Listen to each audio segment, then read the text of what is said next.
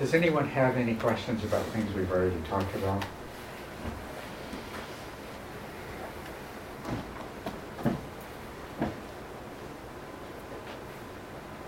Yes.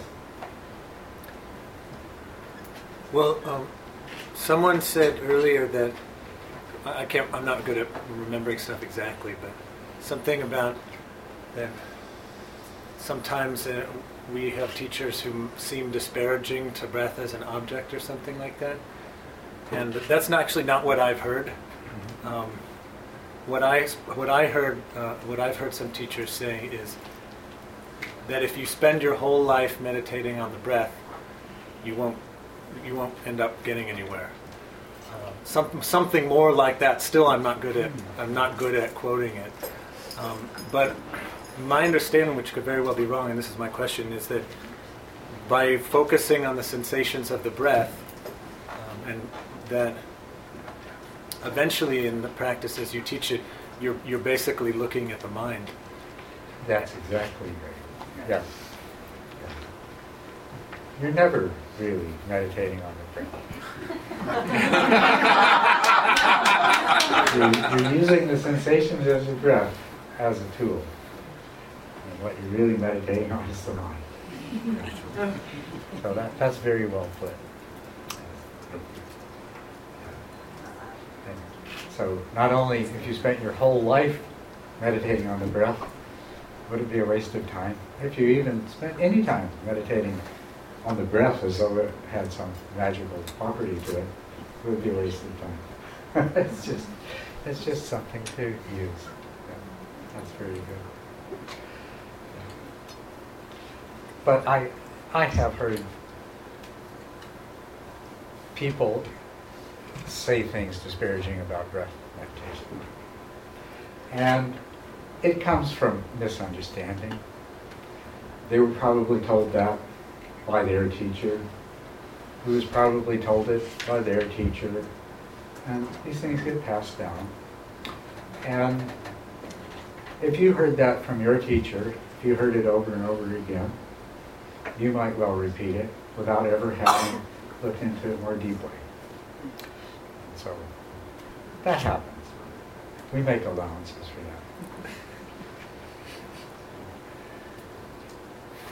that. Yeah. Anything else? We can't hear back here. Oh, you can't hear back there. Okay. I'm going to talk while Paul adjusts the sound, and you tell me if you can hear me now. Is that better? Can you hear me now?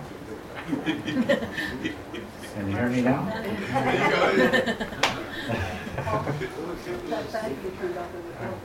Okay. Try it. Judith, just reach up and try to switch. I didn't see who was complaining. Who was it that couldn't hear? Well, this whole row. That whole row? Yep. That's because of the fan. Turn off the fan. Kill the fans. Testing 1, 2, 3. How's the sound level now? Sweet, much better. Okay. Good. All right. I do have a soft voice. That's why we have the amplification. So I do want you to hear me. I'd rather get up so I'm able to hear. So what we've been talking about the last 3 days is a practice that leads to samatha. And it develops over 10 stages. And we talked a fair bit about the techniques involved in the first few stages of the practice. Some of the problems and how they can be overcome. And of course there's a limit in how much depth we can go into in something like a discussion this weekend. But I will be returning, hopefully at least, I will be returning in February, where we'll be doing an extended intensive retreat, where any of you that can, if you come, we'll do our best to get you as far advanced along that path as possible, perhaps achieving samatha. And one thing about this method is that insight tends to develop spontaneously as a part of it. And that's because you're meditating on the mind, not the breath. And so it's also quite possible that in the process of doing this practice, you may just wake up. We can always hope. But nevertheless, I'm looking forward to working with as many of you as I can in February, March, and to bring you as far along that path as I can. So I'll just, sorry, yes? No, I was just thanking you Oh. for coming back. So I thought I'd just briefly tell you a little bit about some of the later stages in the process that I haven't really said so much about before. I talked to you about the first stage, which is establishing a practice, and which I have added to Asangha's traditional 9, because it's something that lay people have a lot of problem with. And it is, these 10 stages, each one is easier than the last. And this first one, establishing the practice, is actually the most difficult of all. But once you get it down, everything will start moving. The second stage is where you have what you might describe as extended continuity of mind wandering. Interrupted occasionally by periods of attention to the meditation. And so in that stage, your focus is on shortening those periods of mind wandering and extending those periods of attention to the meditation object. In the third stage, the balance between these two has reversed, so that you have considerably more time on the meditation object and considerably less time in mind wandering. Periods of mind wandering are short, and often there may be forgetting, but it doesn't lead to mind wandering. And so in the third stage, the main objective is to overcome forgetting. And what this means is that in the fourth stage, you don't lose the meditation object. Or if you do, it happens rarely. And in this fourth stage, your biggest problems are gross distractions and strong dullness. And so the fourth stage is about overcoming these two obstacles.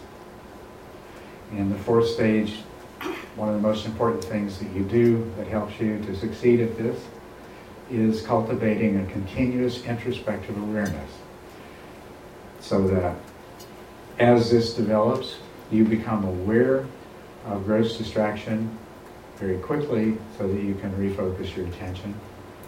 And then as it develops further, you detect a potential gross distraction before it displaces the meditation object. And then finally you get to the point where the correction is immediate and you never have the meditation object displaced by a distraction. Likewise with the dullness, the introspective awareness allows you to become aware the dullness is present, and as you progress and as your introspective awareness becomes more refined, as you learn to recognize the earliest signs of dullness, you identify it more and more quickly, and then you're able to overcome it with very simple remedies very quickly, until you finally get to the point where the presence of dullness will never progress from being subtle to being strong, simply because you'll recognize it as soon as it starts to, and you will automatically tighten up your focus on the meditation object and dispel that dullness. The fifth stage is where you overcome subtle dullness. This is very important. It's a crucial stage in the process.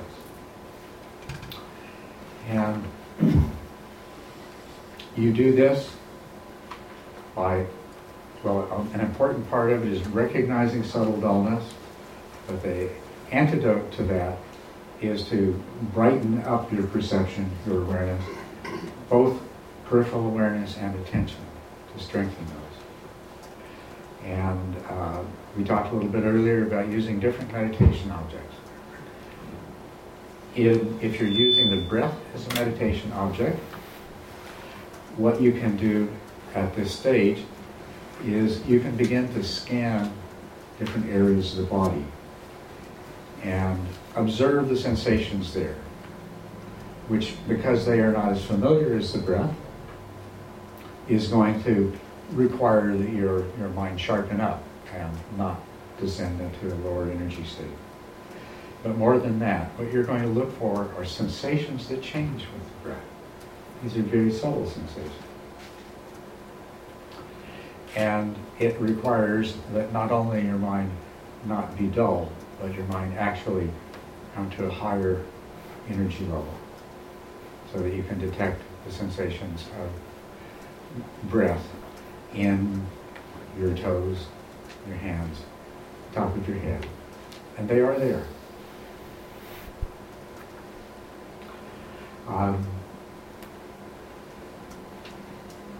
In the course of this fifth stage, you will completely overcome subtle distraction, in the sense that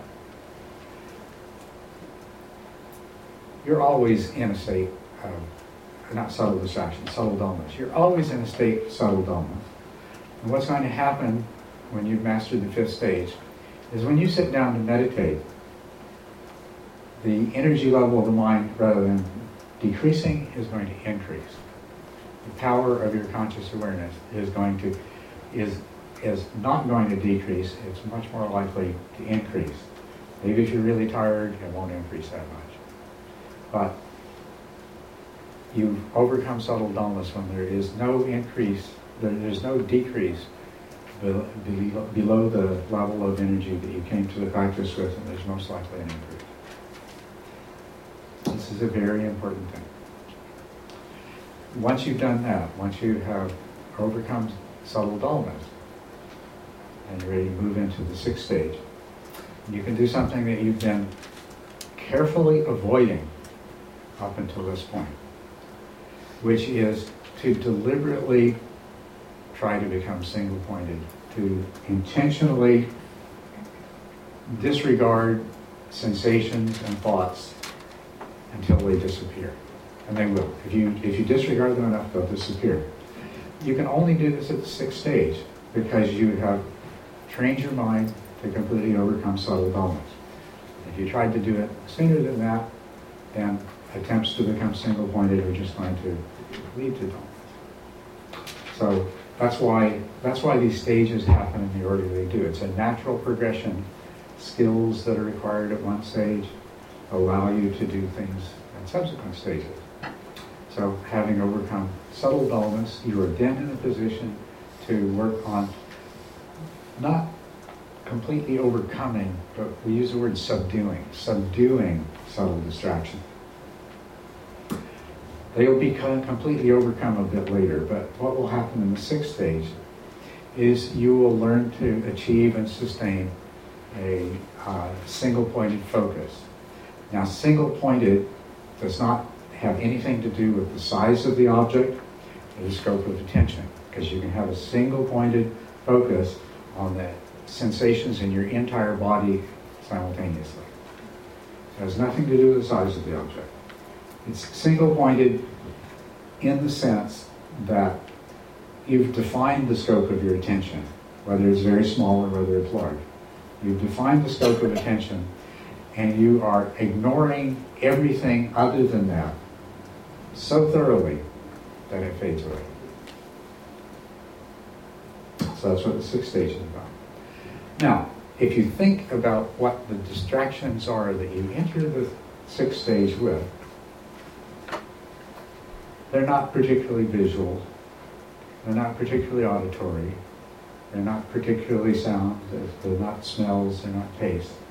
They are body sensations. That's the one kind of sensation that is still present, still has the potential to to enter into your conscious awareness and even potentially take your attention away, as in a strong pain. And the other, the most difficult one of all, is mental objects. Thoughts, memories, images, emotions. So this is what you enter the sixth stage with. So when you focus your attention on the meditation object, these are the things in the background that are competing for your conscious awareness, for your conscious awareness. And one of the techniques that works very well at this stage is to use body sensations, one of the two sources of distraction, to overcome the other source of distraction, which is mental objects produced by the thinking, feeling mind, the discriminating mind. And if you are using the breath as a meditation object, and if you have done the body scanning practice in the fifth stage, searching out sensations that change with the breath, then there's a practice that you can do in the sixth stage that is called experiencing the whole body with the breath. If any of you are familiar with the Buddhist sutras, this is something that the Buddha repeated in several of them. That goes, experiencing the whole body. While he breathes in, he trains himself. Experiencing the whole body while breathing out, he trains himself. This is the third set of lines in a very famous verse consisting of four lines of instruction. It begins, when he breathes in a long breath, he knows he breathes in a long breath. When he breathes out a long breath, he knows he breathes out a long breath. When he breathes in a short breath, he knows he breathes in a short breath. And when he breathes out a short breath, he knows he breathes out a short breath. This is describing what you accomplish in the fourth and fifth stages. Then the next line goes, experiencing the whole body, he breathes in. Thus he trains himself. Experiencing the whole body, he breathes out. Thus he trains himself. And that's talking about this practice here. Which, if you can imagine, to hold the intention to continuously experience the sensations of the breath, not your ordinary run-of-the-mill sensations, but the sensations of the breath, and not just in one area, the tip of the nose, the abdomen, or your left ear, but in the entire body at the same time. It leaves no space in conscious awareness for thoughts, and they fade away. And so what happens in the sixth stage is that discursive thinking falls away, inner self-talk falls away, and even the meditation object itself ceases to be conceptual to the same degree that it was before. So that's what the sixth stage is about. You do achieve single-pointed attention at that stage, but there's a lot more interesting things going on at the same time. Then you move to the seventh stage. You have single-pointed attention, but it still requires constant vigilance and correction, because if you slack off, if you stop being watchful, the distractions will come back in, and even dullness has the potential to come back in. So you must remain continuously vigilant. That is the problem, or this is the first problem, main problem in the seventh stage, is that if you slack off, distraction and dullness will return. When that problem is overcome, in other words, when you achieve the goal of the seventh stage, you will have effortless stability of attention. Wherever you put your attention, however you choose to use your mind, it's going to stay there. It's going to become effortless. But initially, if you cease being watchful and if you cease making the effort to correct it, the result is going to be distractions start coming in again, and dullness starts to develop. So what you do in that stage is you practice sustaining single-pointed attention. And it can be a very dry and tedious period. It can also be a very exciting and disturbing period. Because what allows your mind to sustain attention effortlessly is when all the different parts of your mind get on track with the same project at the same time. So that when you formulate the intention to focus on the breath at the nose, for example, you don't have 20 other parts of your mind saying, no, we should do this, or we should do that, or let's think about this, or we have this great project or plan. That's what allows it to become effortless. It's a unification of the mind. But the other thing that happens when the mind becomes unified is a certain dramatic changes that take place in your perceptions. And so that's what makes this stage, what can make stage 7 exciting, because you're meditating and you're having all kinds of strange sensations, or you're hearing, you may be hearing music, it may sound like you're singing in the distance, or it may just be a buzzing noise. Lights will appear, they'll be different colors, they'll float around, they'll flash on and off, or they'll just saturate everything. And it's all very wonderful and exciting. And it's just the side effects of your mind reorganizing the way it functions and getting into this state of unification. But it does make that stage. It does remove some of the tedium of that stage.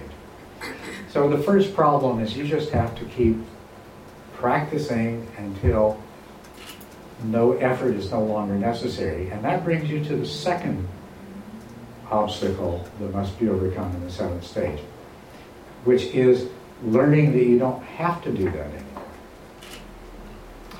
So if you are familiar with the classic 5 problems, the last 2 problems are what? Doing and not doing, or not doing and doing. Sorry, I got them backwards. Not doing and doing.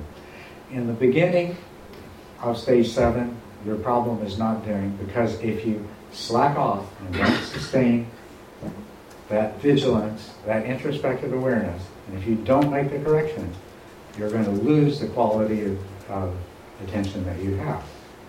But at some point, it's no longer necessary, and you have to discover that point. And at that point, the problem is the problem of doing, because that vigilance and that effort is keeping your mind from moving to the next stage. And you'll discover that. You can discover that by deliberately ceasing to exert this effort, or sometimes it'll happen by accident, and you'll just suddenly be there. But that's where you enter into the 8th stage.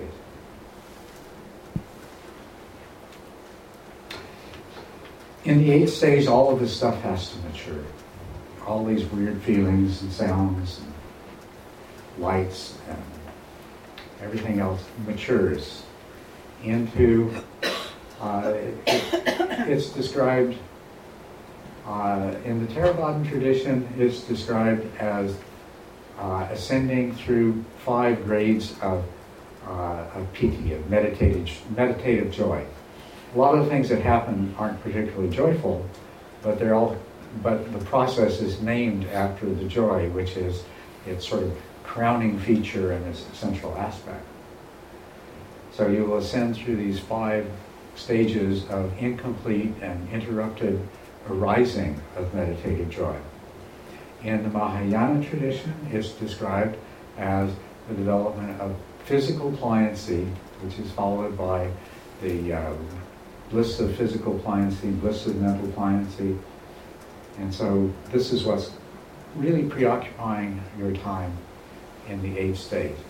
You're practicing getting very good at arriving at that state of effortless concentration and unification of the mind, where all of this stuff starts to happen, and continuing to practice through it, which of course at first it's like all this stuff is novel and exciting and agitating, and sometimes the joy itself can just make you want to get up and go hug somebody. You have to be able to set that all aside and just keep on practicing till it all comes together. When it all comes together, the physical pliancy, there's a mental pliancy aspect which is actually developed in the 7th stage. But the physical pliancy that happens in the 8th stage, when it's fully developed, all those weird, strange sensations, all of the jerking and twitching, salivating, tearing, everything else that's been happening, it's going to all quiet down. Your body is going to feel wonderfully still, beautiful, really nice. There is going to be a pleasure that pervades your body. And then your mind is going to enter a state of joy accompanied by a feeling of happiness. It's going to be quite intense. But that's what you work on in the next stage, the 9th stage. The 9th stage is about the development of tranquility. This meditative joy and all the things that go along with it involves a lot of energy. One of the things that you experience is energy movements in your body, very powerful energy movements. They can move the whole body. They can lift the body off of the cushion. They can be very disturbing. If the energy happens to rise too soon up your spine, it can be disturbing, painful, upsetting in many ways. If there is some obstruction to the free movement of the energy, it can produce intense pain. But when you come to a point where that energy flows freely without obstruction, that's what produces a delightful feeling in the body, and the joy arises in the mind. So that's what you enter into the 9th stage with. But that is so intense that the very intensity of it is a problem. And so that's what you deal with in the 9th stage. That intensity subsides. And with the subsiding of that intensity, there arises the tranquility and the equanimity of samatha. Then, when you reach that point, you've achieved samatha, but the experience that you're going to have is after you sat in meditation for an hour or 2 or 3 or whatever it is, and it'll be very easy to sit for those periods of time, and you'll be quite inclined to. But after you sat in meditation, when you get up and you go back into your daily life, the attentional stability and the mindful awareness and the clarity that goes with that, the joy and the tranquility and the equanimity will start to fade.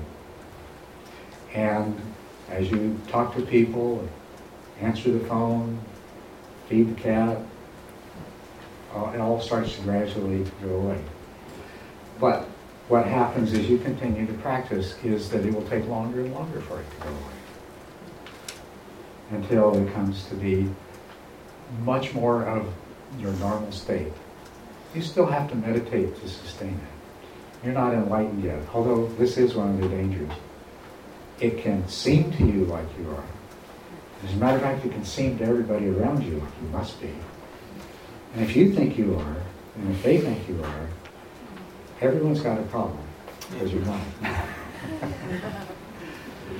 But, and that's it. You've achieved samatha. The samatha is not the ultimate goal of the practice. That samatha can be sustained. Every time you sit down to meditate, you quickly bring it back up to full strength. But if you haven't already achieved awakening, and if you haven't already experienced insight, you are somebody that can do so very easily. You just need to adopt appropriate practices. So that's the 10 stages, and that's what they're about. Any questions about that?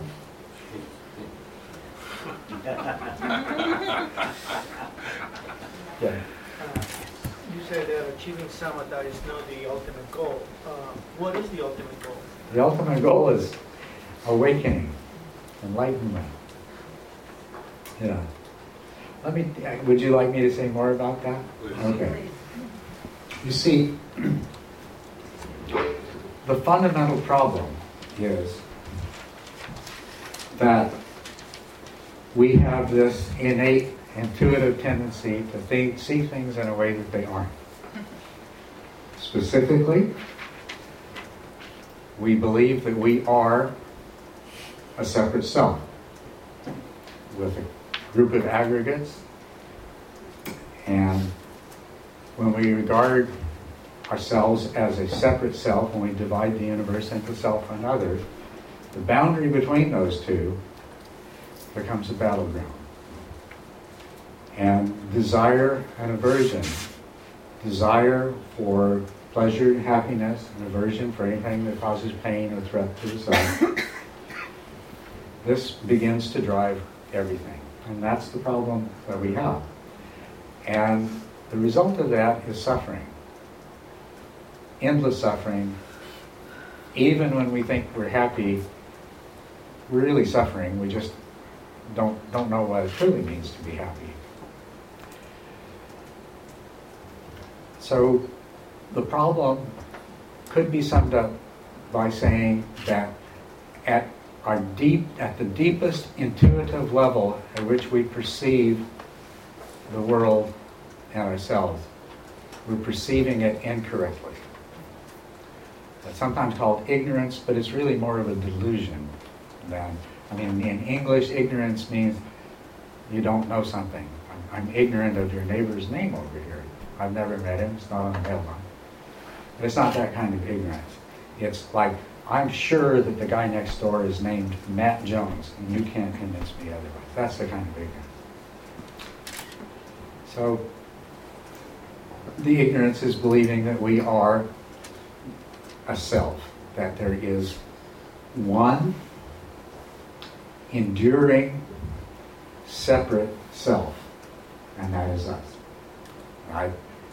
One means, when you examine yourself, it feels like, well, there's just one of me in here. Although, when you examine yourself very closely, you quickly discover that's not true. Even in the second stage of meditation, you're going to start saying, there's too many people in this house and they can't agree on what we're doing. you start to get cues right away. But nevertheless, we tend to feel as though there's only one of us here. And it's been the same one for as long as I can remember. And I expect it to be the same one for a long time to come. That's the enduring part of it. There's a one enduring and separate self. I'm me and you're you. And there's me and then there's the rest of the world. And that's why I'm so engaged with trying to make myself happy and keep things from happening that don't feel good. That's all coming from a very deep, intuitive level. It's creating our view of reality. It leads us to act in very unwholesome ways, and it constantly creates suffering for us. So, what happens in the process of meditation, as I said, as early as the second stage, some of these views, you start to confront evidence that if you pay attention to it, if you reflect on it, is pointing you in the direction of the truth. As you go along in the process, you're going to have more and more experiences. Now, what's really important is when those experiences arise, that you hold them in your awareness and you let that understanding penetrate from this most superficial level of conscious awareness to that deepest intuitive level of the mind where the problem lies. So, as you have experiences that reveal the nature of the mistake, if you have mindful awareness and if you can recognize what those experiences are showing you, and if you can hold them and let that truth penetrate down, what will happen is at a deep intuitive level, your mind will start working in a different way. And the more that happens, the easier it is to happen. So this is what's described as insight, supramundane insight. You're actually having experiences that present to you information that says very clearly, unmistakably, it's not this way, it's this way. Now, if you can have those experiences and not appreciate them. And you can have those experiences and not be able to hold them in your awareness in a way that will allow them to penetrate. But when they penetrate, they begin to change you, and it becomes a process, a self-facilitating process. So the first stage of awakening is going to happen when enough information accumulates and enough change has taken place that there is a permanent shift in your perception of reality. We could describe the fundamental problem as being, we believe that our self is real, and we believe that the world that we experience around us is real, and that both are just exactly the way they seem to us to be. What those experiences are going to reveal to you is there's going to be more and more cracks in the edifice. You're going to realize more and more that nothing is really the way it appears to be. And that the self that you have always thought you were and felt like you were isn't really what you thought there was. So that's what's going to accumulate. Familiar terminology, these things are empty. You're beginning to realize that they're empty. Now,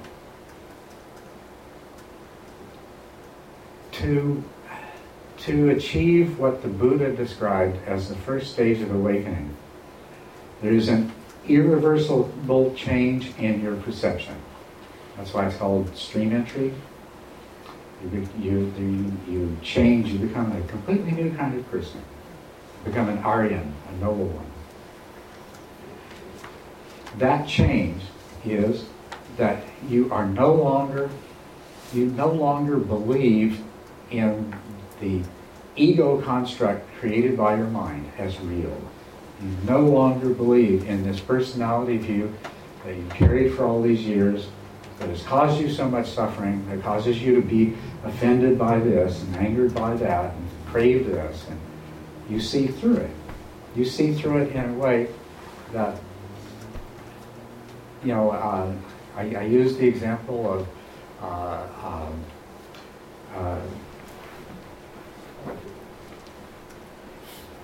now I forgot. What's the name of Dorothy? Yes, thank you. You know the story about Dorothy and the tornado and her and Toto get carried out? They get together with the woodsman and the straw man and the We're not in tin man. Kansas anymore. What's that? We're not in Kansas anymore. We're not in Kansas anymore. It's not just but the point of this is that they go to the great wizard Oz, this powerful, and everybody's shaking and quaking because he's so powerful. But then Toto runs up, grabs aside the curtain. Once you've seen behind the curtain, you just can't go back to believing how you did. Don't look at that man behind the curtain. And that's what this is. You have entered the path. You've become a noble one when you've seen behind the curtain. And you know that this self that you thought you were isn't really that at all. The emptiness of self. There also comes a realization of the emptiness of phenomena. The realization that what we see, the way we see things, is a projection of our own minds. It's dependent upon our conditioning. It's dependent upon our karma.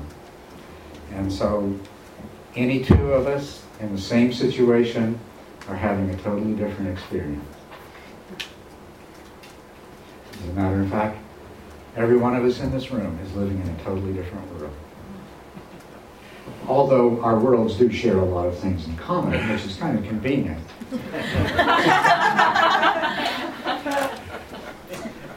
So when you realize that phenomena and self are empty, then that's a very major breakthrough.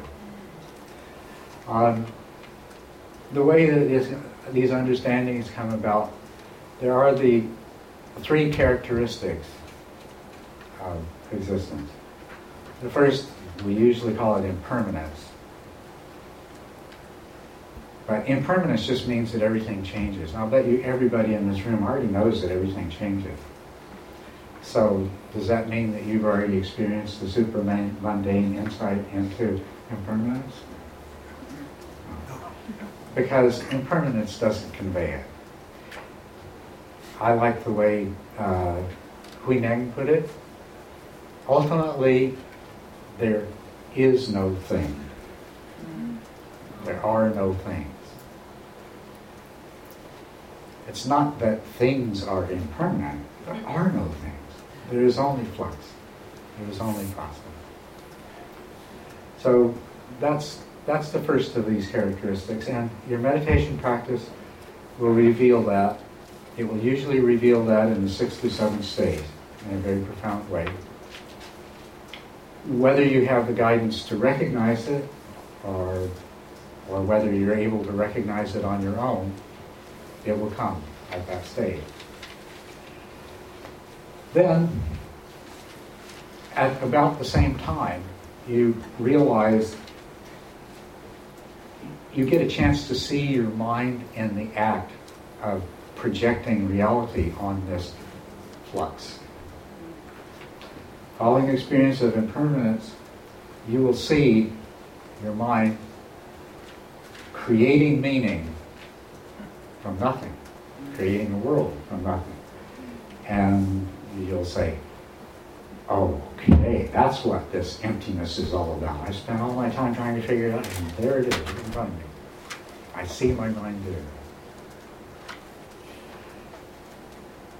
The hardest one to come by is seeing the emptiness of self. And that is really that's the culminating thing that moves you from being an ordinary person, a worldling, to being one of the noble ones. Is seeing the emptiness of self. But in the course of your meditation, many things will keep pointing that out to you. And if you can see them and if you can understand them, then at a deep level, you're already starting to realize that the self is empty. What happens if you don't recognize those insights when they're presented to you is that you'll experience the truth of impermanence. You'll experience the truth of emptiness. And you will experience the truth of suffering, which is that clinging to any of this can only cause suffering. And when you discover those things and you realize there's no ground to stand on, if you still believe in yourself totally, it is a terrible, harrowing experience. It's called the dark night of the soul. It's called the dukkha jnanas, the knowledges of suffering. But if you have, in the process of this, developed an appreciation that the self, if you've already begun to realize to a certain degree that the self isn't really what it seems to be, then it's going to be a lot easier. This tends to come up around the 7th stage, and if you can get not too immersed in it too deeply, by the 8th stage when you have all this joy, or by the 9th stage when you have tranquility and equanimity, this is a breeze to go through. Because you have a mind in a state of joy, with tranquility and equanimity, and you can confront any of these truths. So, but what's going to happen is the cumulative effect of this, at the deepest level of your mind, you're going to, we say, realize the truth. What's going to happen is your mind's going to change the way it works. It's like your brain becoming rewired. You don't see things the same way anymore. And that's the change. That's like awakening from a dream.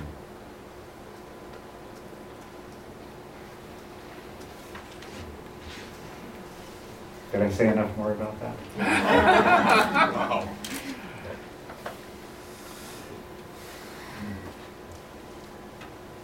Yes. Jesse's first. Did you have a question, Jesse? Yeah. So, what would be the kinds of things that would help to be able to recognize the experiences when you do get to them?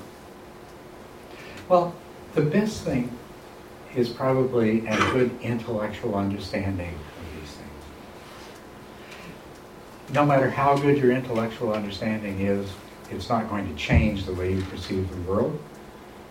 But if you have a really good intellectual understanding of the three characteristics of emptiness, of no self, you're going to have a mind that is far more likely to recognize what's being presented to it.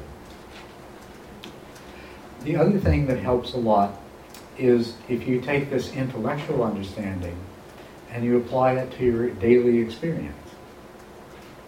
If you investigate in the sense that, well, I'm told that this is the way it is, and can I actually see that in what's happening in front of me? Because the more you do that, the more it conditions your mind, so that it's going to be much easier to recognize these things.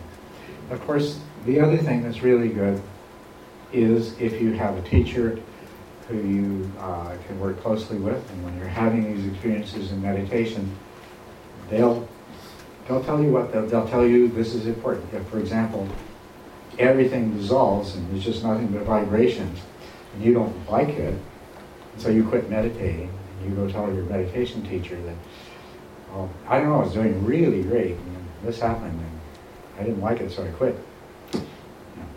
And then your teacher can explain to you what that's about and suggest to you that you go back and that you look at it in a particular way, and you allow your mind to react the way it's going to react, and you watch that reaction. Because what happens when everything dissolves is your mind jumps back to a perspective where it can make sense of all of this. And that's the act of projecting. So, and you can watch that happen. And then when you know what it is, when you don't know what it is, it's terribly disturbing.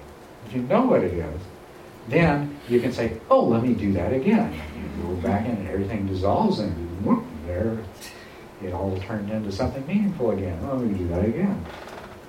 And then it's very easy to do it. So guidance from a teacher can help.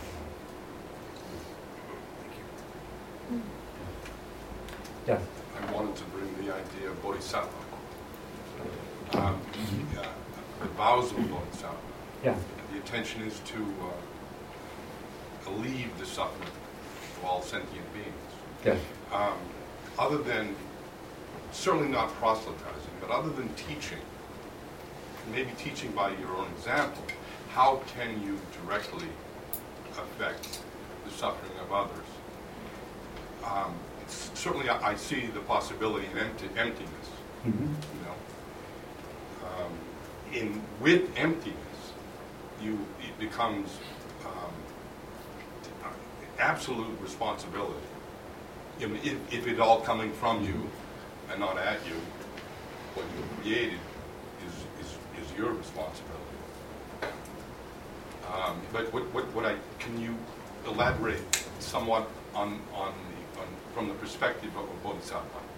Okay. Well, first of all, one of the things that you will have some taste of in the beginning, and that will become much clearer as you go along. You see, right up until the last stage, you still feel like a separate self. There's that inherent sense of being a separate self. But long before that disappears, there is a deepening understanding that this is not true. It may feel that way, but I know it's not true. And you have a taste of this in the process of stream entry. So what you realize is that you see our ordinary ways of speaking, such as you just used. To say, oh, I'm the Bodhisattva and I can see that all of this is coming from me. No. That separateness is an illusion. Okay. What can you do as a Bodhisattva? Well, you see, everyone is making their own suffering, including you. And the only way that you can help other sentient beings to stop making their own suffering is to understand how you're doing this to yourself. Because if you understand how you're doing it to yourself, then there's at least a possibility, if they're ready to hear, if they're ready to understand, that you can help them. And as a matter of fact, I think that there's a lot of people that are ready. And so there's a lot of good work that can be done.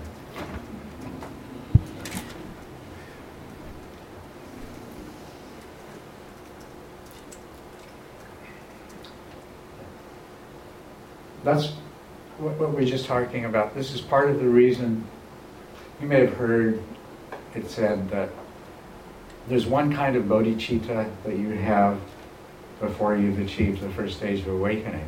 And there's a different kind of bodhicitta you have afterward. So the kind you have at first is a nice facsimile of bodhicitta that still holds within it this kernel of belief that you are separate. And what happens when you, even though you still feel separate, when you know that that's not true, a totally different kind of bodhicitta becomes possible. Then there's no difference between your enlightenment and the enlightenment of all beings. It's all just one, that's one task.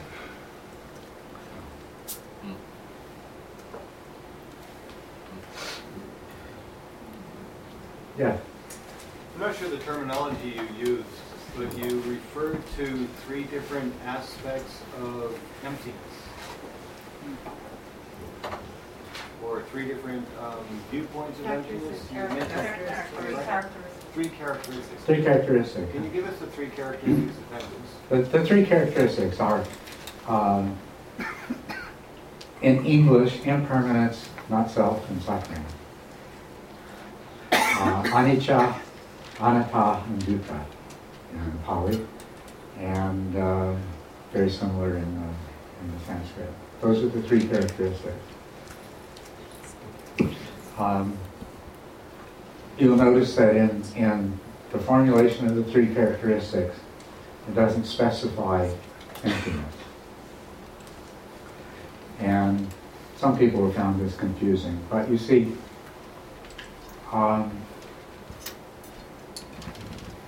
impermanence is the fact that things are empty of thingness.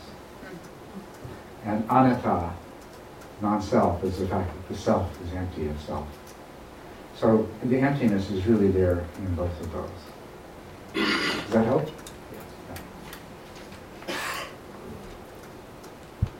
Yeah. Hi.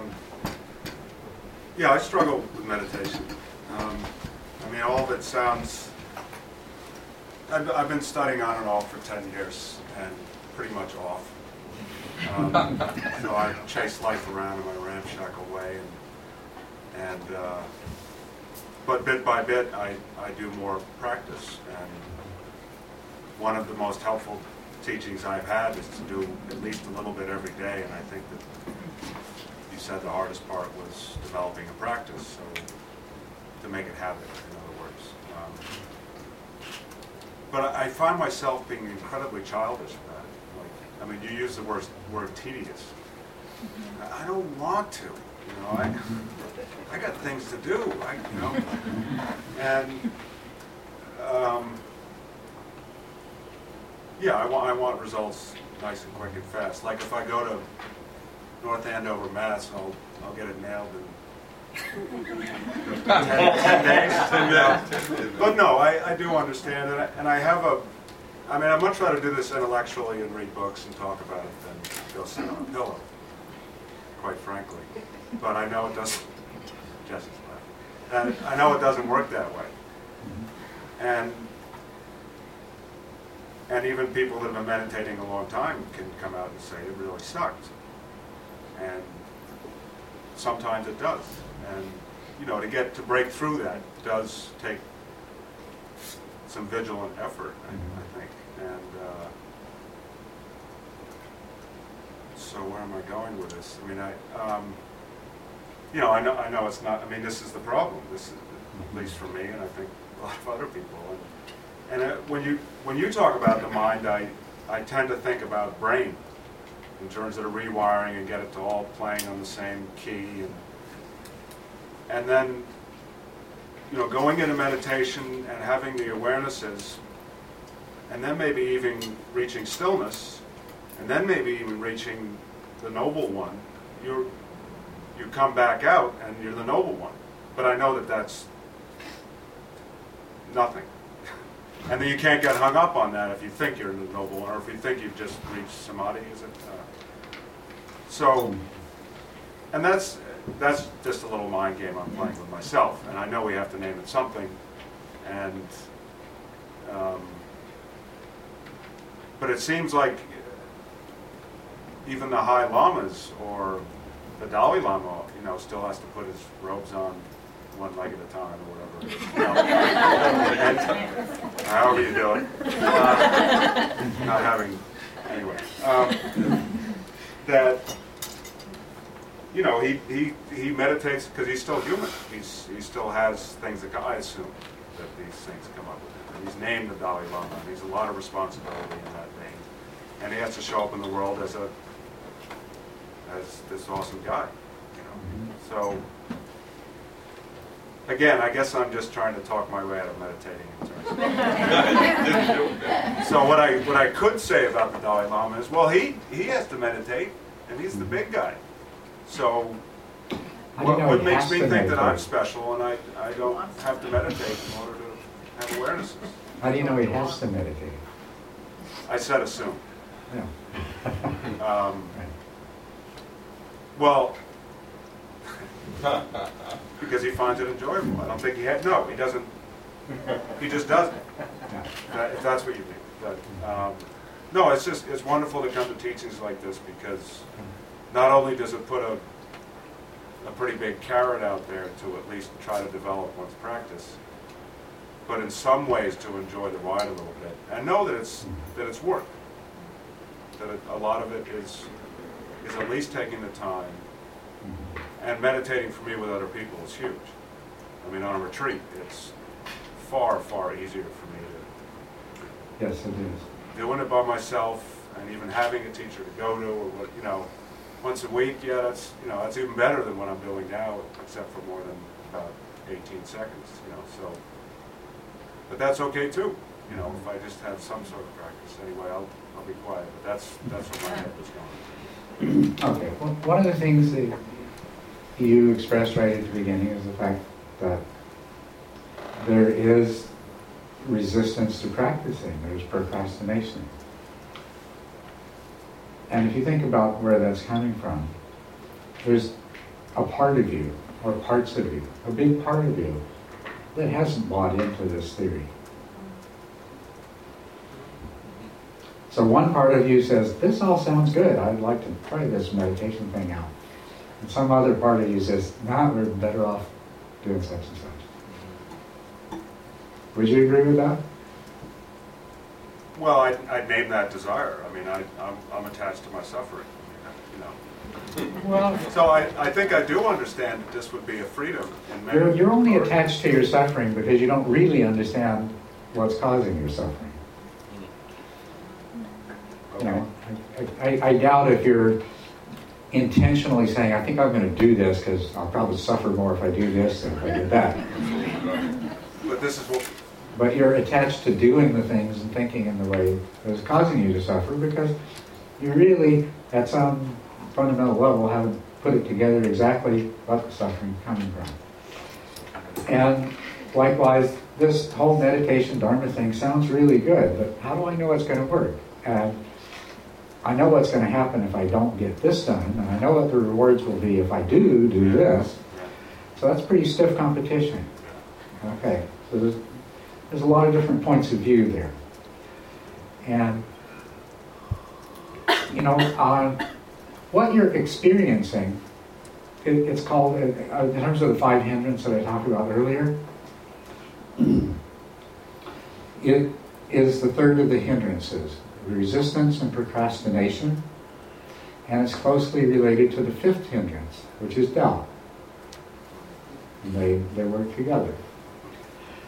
But we call these hindrances because they get in the way of our meditation practice. As a matter of fact, they get in the way of all kinds of things in our lives. But they exist for a reason. The tendency to, let's call it laziness. The tendency to laziness only exists in human beings because it has provided an enormous advantage, not example, an enormous advantage. It keeps us from wasting our time doing things that aren't going to really pay off when we could be doing other things. That's why, you know, so your mind is functioning really well, just the way it was designed to. It's got part of it that says, yeah, I'm not convinced this is worth, I don't think the payoff's going to be worth it. And so you have resistance to practicing. And the doubt, to the extent that one way or another you've come to practice, you've had the experience of, you know, it's not working for me the way that these other people are talking about. I might be different. Maybe it's good for them, but I think there's something different about me. Or they might just be conning themselves, you know? They want to believe in this, you know, but all these kinds of thoughts, that's doubt. And that will contribute to the whole thing. Thank you. So, but these are both very healthy things. Doubt keeps us sharp. Without doubt, you know, we'd be taken for a sucker by everybody that came along. Right? So these are really good, valuable characteristics, but they are getting in your way in terms of this. And the only reason they're getting in the way is because, in fact, this will benefit you enormously. The payoff will be much, much better than anything you can conceive of. But somehow or another you have to come to believe that. More specifically, those parts of yourself that aren't yet convinced. Because you wouldn't be here tonight if some part of you wasn't convinced there's something to this. But there are other parts that are not quite. And so that's... Yes, just to clarify, I do entirely do believe that this works in the, say, Lama Christie and Geshe Michael are, well, I don't know what to call, I hesitate to call them anything, but as you say, I wouldn't be here, albeit on the third day, because I had other things to do. I believe it works, and absolutely. I mean, enough to even dive into all these characters of the past and learn about them. And I thought, well, I can do this without learning about them, because, you know, I mean, it was laziness. I agree, and I really don't expect to really have this nailed down in 10 days or anything like that. I just struggle with the practice, but really I have great belief in the emptiness of things, at least in terms that are hidden potential, and it's all, my problems are indeed opportunities and all that, because they are. I mean, I can't argue with that, or the beginnings of the world, or any, you know, concepts like that. So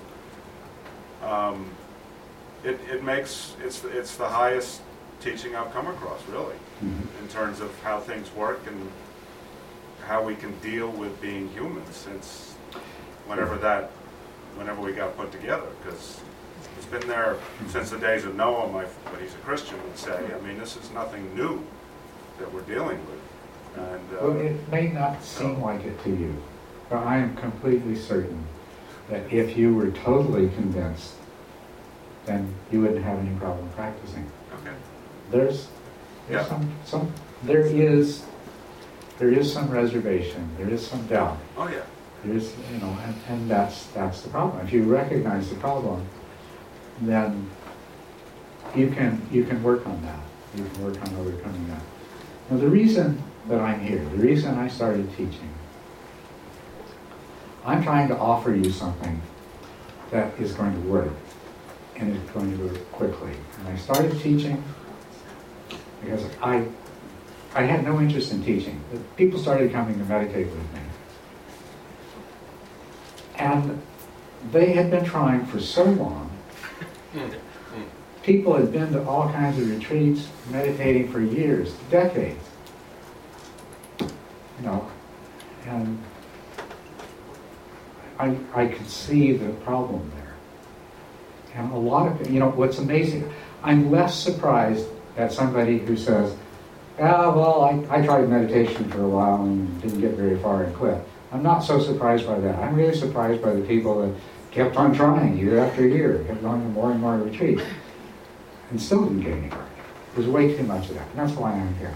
I'm trying to offer you something that, if you can persuade yourself completely enough to give it a shot, you are going to have enough success that it's going to create that confidence, that trust, the momentum to keep you going. So, all I can do is offer it. And actually, whether you accept what I have to offer or not, I hope that you do, but it's fine with me if you don't. Yes. Certainly, I really appreciate you being here. And in just a short time that I've experienced what you teach, and you open some doors and more. There is a question that comes in my mind because I've experienced it. And we're not talking about direct meditation, we're talking about situations where the rubber meets the road. You know the phrase. And a matter of priorities. There was a call. The guy's dying, literally dying. And I called a friend for help to deal with the guy that's dying. Now, we're all dying, right? But it's a matter of priorities. I said, well, now's the time, I can use a hand. And this guy, he said to me, well, I can't. Well, why can't you? Well, I have to go meditate. You understand? Mm-hmm. So it's a matter of priorities. Certainly, it is, for me, what am I going to tell anybody else? It's important for me to have cognizance. For me, it's good to have a practice that I can do every day. And it is a means to an end, right? And it is cognizance and awareness. But could you comment? I was just a bit horrified, again, where the rubber meets the road. I mean, I have to deal with the ant, so I don't step on it, because I feel for the ant. Mm-hmm. I don't cut my trees now because I cried, and I don't want to create the problems for the future. But could you comment on that? Well, I think the situation you've described, that somebody is dying, or in any situation where their need is great, to say, no, I can't, I have to meditate, that's very distorted. To succeed in meditation, it needs to be a priority. It needs to be more important than meeting with your broker. Absolutely. There's all kinds of things that it's more important than. I don't have a broker. But if your neighbor's child is drowning it's not more important than that. Right. There's all kinds of things that it's not more important than. Right. So, I think, I can't imagine what was going on in the mind of this person, Neither could I. but probably they thought they were doing the right thing. Perhaps they'd been taught something and misconstrued it, misinterpreted it, and it's really unfortunate. I hope they get their priorities sorted out a little better than that. Thank you. Yeah. First, I just want to start that somebody gave Jesse a book, and I saw the title, so because I respected this person, I bought the book. And in it, the Dalai Lama says that when he was a young boy, his tutors made him meditate 4 times a day, 2 hours a session. So that's already 8 hours, and who knows what he does now. I haven't read anything where he said about the animal.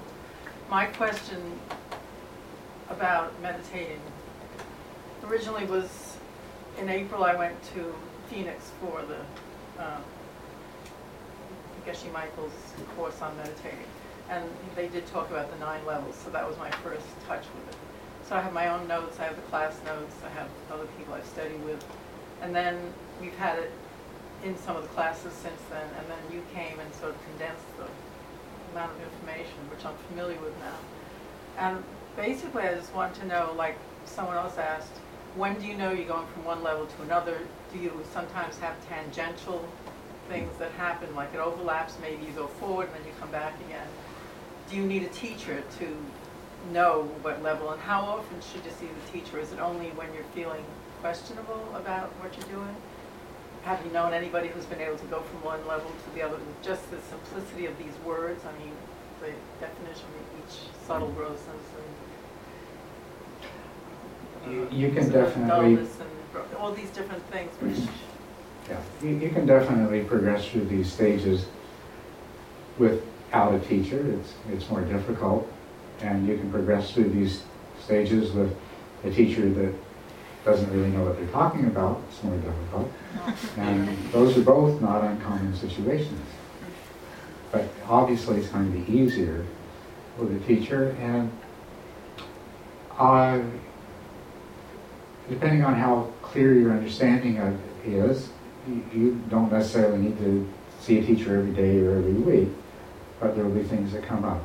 As you're going through these stages, yes, there's some back and forth. You backslide, you find yourself moving your head rapidly, and then there's something that you haven't really done enough work on, and you have to go back and work on that. But if you understand the way these stages are defined, then you're going to recognize when there is some weakness in your practice that's holding you back, and then you know, well, that's what I need to focus on. Perhaps a teacher would notice that more quickly, but you can notice that yourself. So I'm not sure exactly what your question is. Well, you said that you studied 28 years with 3 to 4 different teachers, right? So I was just wondering why you would go from one to the next. Was it a different lineage, or you had gotten as much as you could from one teacher and felt that somebody else would offer more, or you wanted different types of studying? And you have absorbed it. I have to go to these notes to see these things again, which isn't just going to come from reading the notes.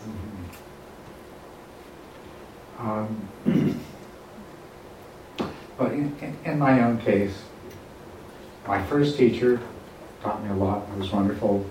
The second teacher, who both of them were students of the same Lama, Namjo Rinpoche, but he had something to offer me that the other one didn't. Those were my main teachers. And then later on, whenever I've sensed that there was somebody who had a lot of knowledge and understanding, I have tried to put myself in a position where I could gain some benefit from that. But I think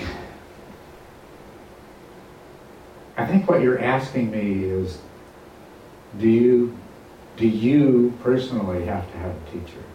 Is that what you're asking? Well, I know I have to have a teacher. Okay. You can, sorry, you know which? What did you just say? I do have to have a teacher. You do have to have a teacher. Okay.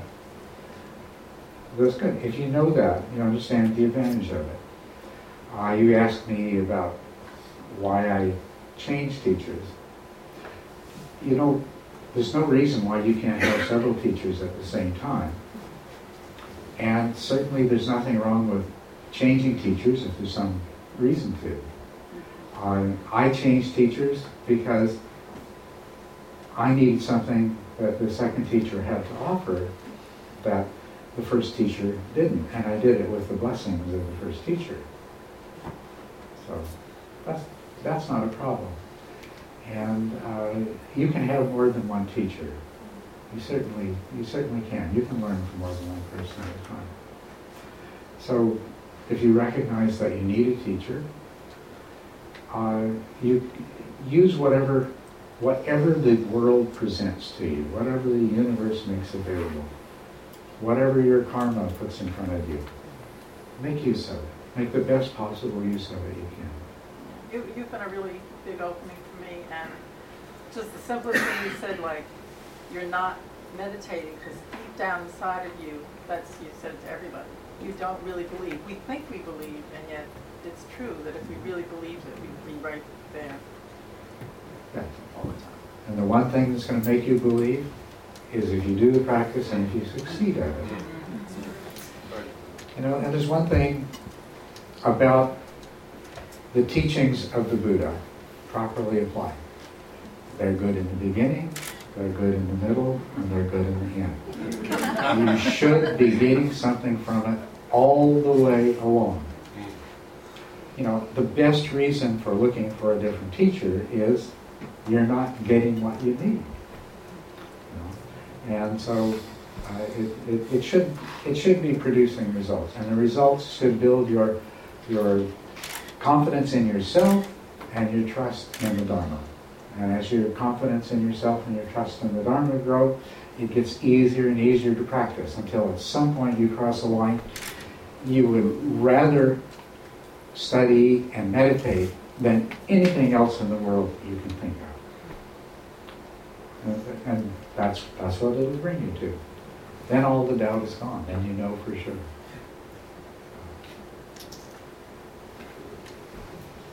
You have a question? Yeah. This persistent sense of a separate self doesn't pass easily. In a lot of stages of meditation, does it fight for its existence? Is there a resistance there? Is there something we should be aware of among the hallucinations, the mood swings? Well, let's be really clear, there are two aspects to this problem. One is the belief in this conceptual construct of who I think I am, the ego self. And that has to be overcome first. And you can do a lot of work on that. And you can practice as though you didn't believe in that ego self. You will always have an ego. If you cease to have an ego, you will be locked up in a hospital. Because your ego, although you mistake it for a self, your ego is just a kind of mental construct that is very functional. Its purpose is to keep your laundry separate from other people's, to make sure you get fed, taken care of, stuff like that. I hope you always have an ego, but you'll cease to believe in it. And long before you totally cease to believe in it, you can begin to act as though you're not as attached to it as you really are. So that's the one aspect of it. The other is this inherent sense, no matter how hard you try, you cannot get beyond the fact that you feel like you exist as a separate entity. And a lot of that is because it's the way our minds are. It's the way our minds function. And we have this whole experience, this whole mental experience that seems so totally insulated from everything and everyone else. It's just hard to see beyond that. Somebody who is not yet fully awakened, but is at the third Aryan level, will still have this sense. It is the last thing to go, the sense that you are separate. When that disappears, you become a Buddha. And as a Buddha, everything you do is spontaneous. You are no more in this situation of thinking and conceptualizing and weighing. You just spontaneously do. And you can't make that happen, and you can't fake it. What you can do is you can try to behave as though you are a Buddha. And that's what practicing the perfections is about. That's what keeping precepts is about. Is as much as you possibly can, pave the way for that to fall away by acting as though it had already fallen away. But yeah, you're absolutely right. What will happen as a part of the experience of awakening,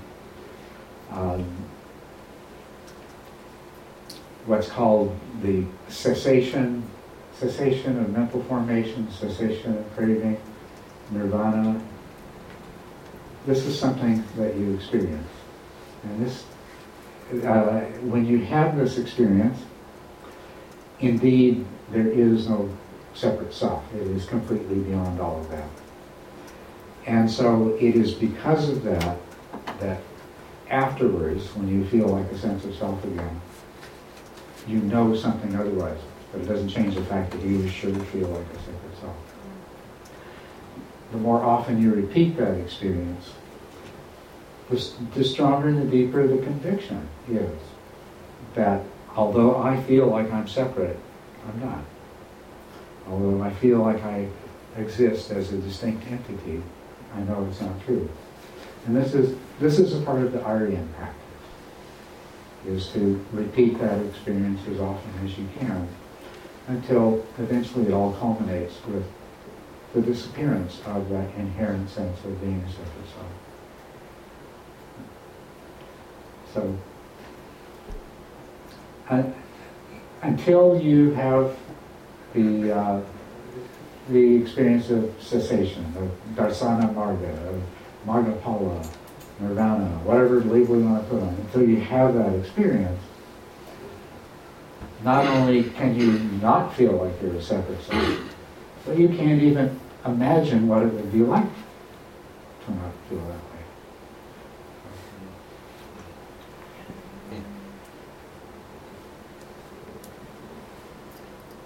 Yes? Could you talk a little bit about if you, or your views on keeping a meditation journal, if it's helpful, or what are your views on? I think that would be a very individual thing. Mm-hmm. There are people for whom journaling is very helpful, but there are a lot of other people that it wouldn't be. So it's an individual thing.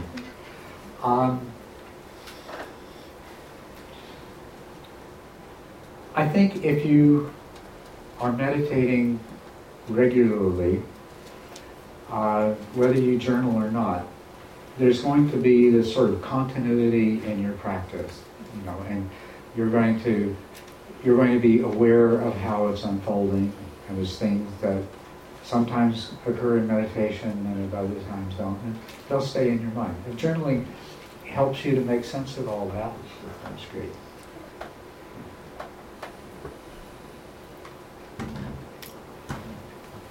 Somebody back in the back. Sorry. If a hypothetical person who isn't very far along, as in I have this friend, Wanted to prepare in a good way, wanted to come to the retreat and wanted to prepare between now and then. Could you give a little advice on having it not be tomorrow and all of a sudden that was great, but now it's Monday? And how to, yeah. On how to prepare for? Yeah, just some guidance on what would be, obviously meditating every day and following your advice in terms of the instructions that you've given us, but is there any other sort of hints you can give about helping us to get ready so to get the most out of the retreat? That's probably the most valuable thing you could do is establish a daily practice and stick to it and practice as best you can until then.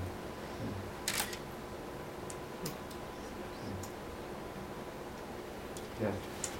Master Culadasa, yesterday you spoke about the relationship between suffering and pain and shared an equation with us and then talked about how resistance fits into that. And I was wondering, A, for the people that weren't here, if you could do a little review, and B, if you did have time, maybe add to that. It seems so profound. Okay, we were talking about pain yesterday and making the distinction between pain and suffering. I'll give you a little bit of Dharma stuff here, okay?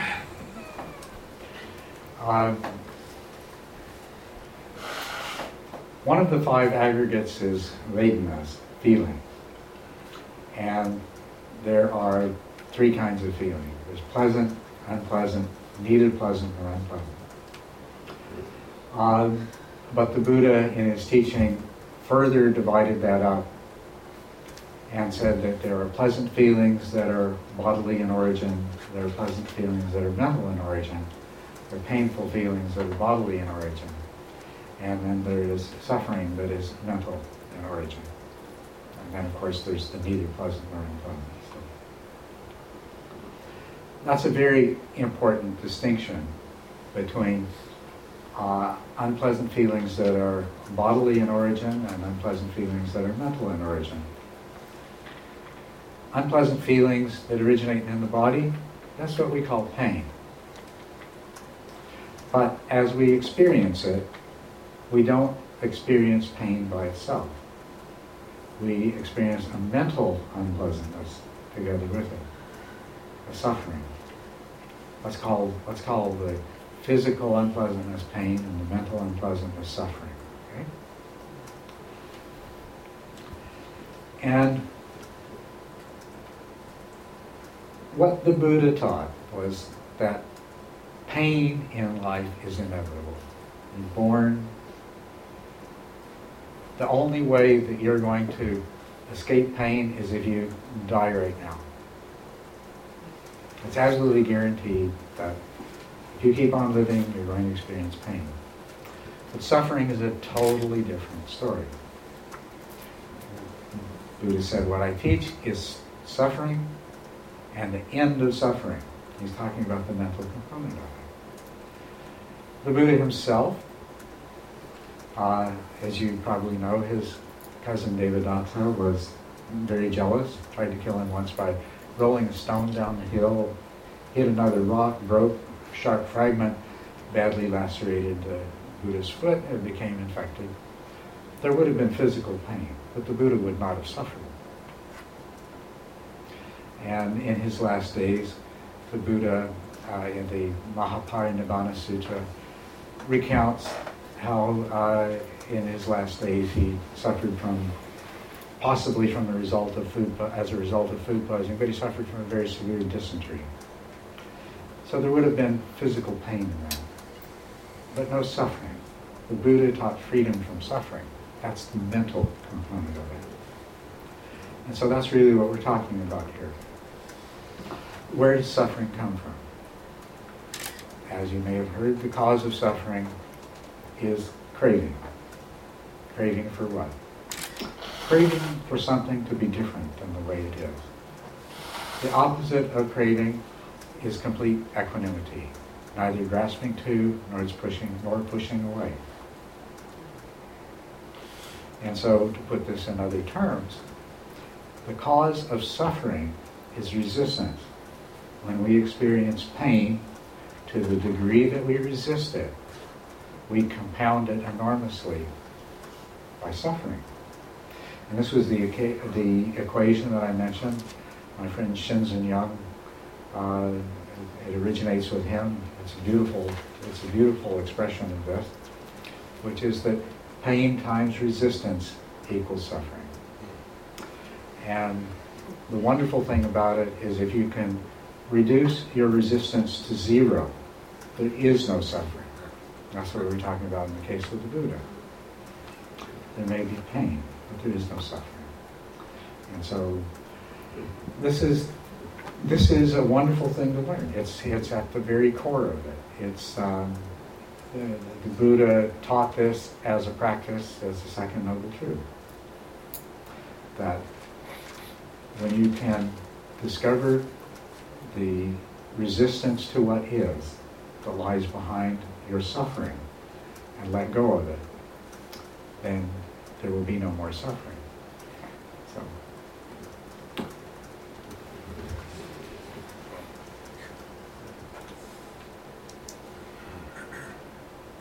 that's almost too simple to be true. Right? And of course, it's very difficult because you see, as long as some part of your mind believes it's a self, it's going to crave something. It's going to crave the end of pain if it doesn't crave some pleasure. And so you are not going to be able to dispense with suffering for more than a moment or a few moments at a time until you've overcome this attachment to belief in self. Once you've overcome that, then you're on the way. Now you can start uprooting desire and aversion, the manifestations of craving. And that's the order in which it unfolds. First, you get past this conviction that your ego self is a real thing. Because that is the root from which all desire and aversion are sprouting. Once you've destroyed that root, you're still going to have the mental habits of desire and aversion, but now you can begin to eradicate them, and that is the next step.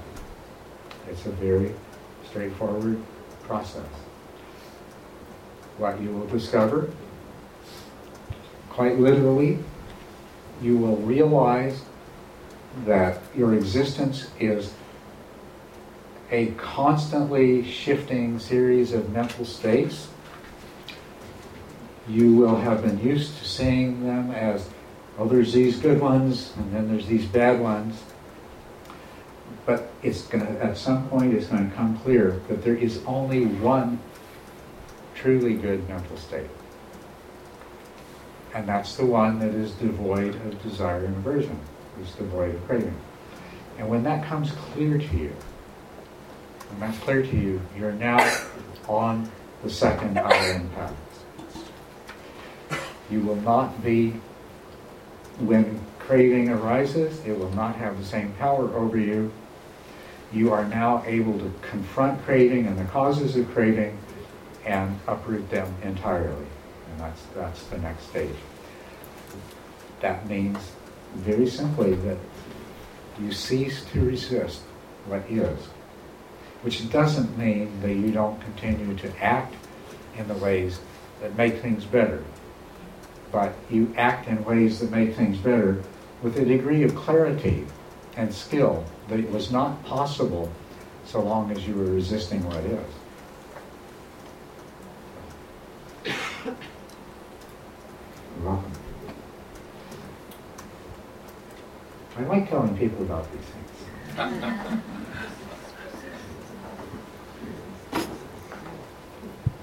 Well, I've had you sitting here now for an hour and 38 minutes. It's probably only fair to let you have a break and use the washroom. And I invite you to do that, and then come back here and we'll sit together. And after we meditate together, we'll have a few more minutes to talk. Okay?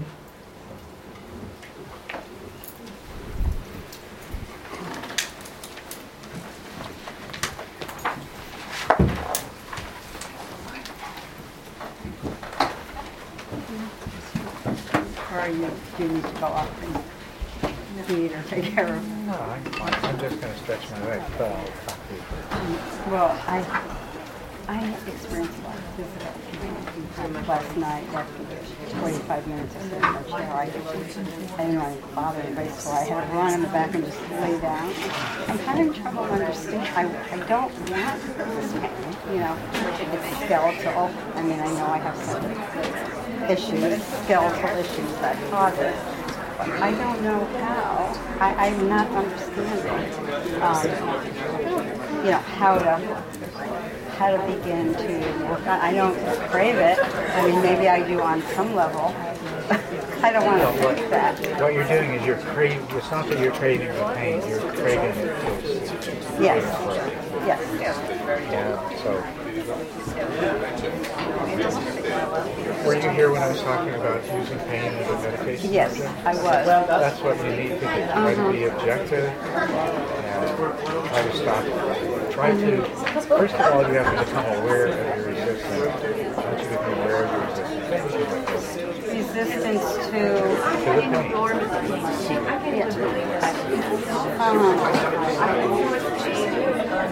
Yeah.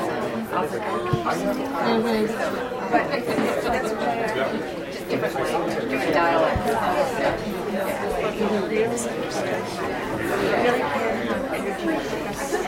Question. Yeah. And I don't Not to sound crazy, but twice. Well, you know, I appreciate that. I've been trying it But I hit a forever. level And you talked to Jack Cornfield about it. I would call bells and whistles, but it was. And everyone says, and eventually it'll melt away, and it doesn't. It gets stronger. It seemed to be a vision Well, at home I can do that, but I am. But here I wasn't. whatever I can call it. At home I sit in a certain kind of chair that Twice it seemed to happen the same type of vision. But when I go to retreat, you know, when it's sitting for that long over and over again. And my mind, I step back. It's not something I go in to seek. And he said that was okay as long as I'm alert. If it was just something in my senses that was playing. Yes, stand up. What this is, it's a sign, an indicator that when that happened, you brought together just the right positive condition for your mind to begin to generate meditative joy. And I would like to admit that I'm not attached to it. I don't want to find myself. I do have a little, you know. A doctor saw my MRI 5 years ago, thought I was in a wheelchair before he saw me. You know, I have a lot of things, but most of the time I handle it really well. You know, I exercise, I do yoga, I work, I do, you know, I go for a walk. But I find when I meditate, occasionally unpredictably, it's that it's very hard. And I don't understand, you know, so that's very good. That you have experience of the orb of light. So you understand, yeah. It's what you can if you can get good at creating the right conditions, that will happen again. But that's not what's important. It's that those causes and conditions are the beginning of time. As a result, the second time, I don't think the luck can change it because it's like incredible.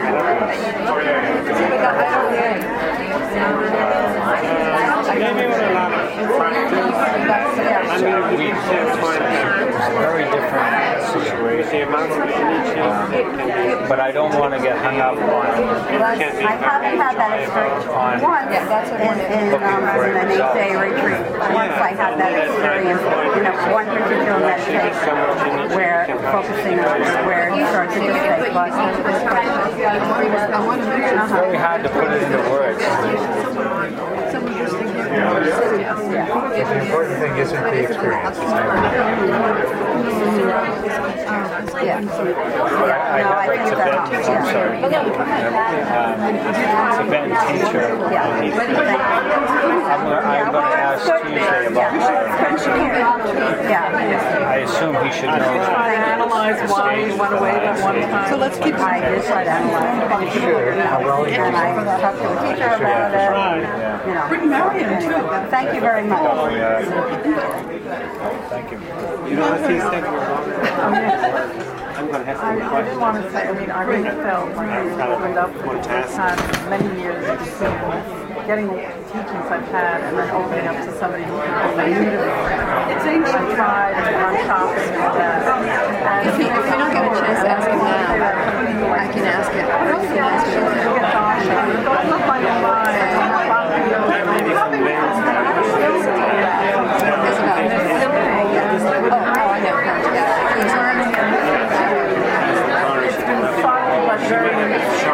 I'm aware that I can learn. She might. Usually she doesn't. But he needs a break too. Yeah, let's look at the place. So here's a question. You should take a break.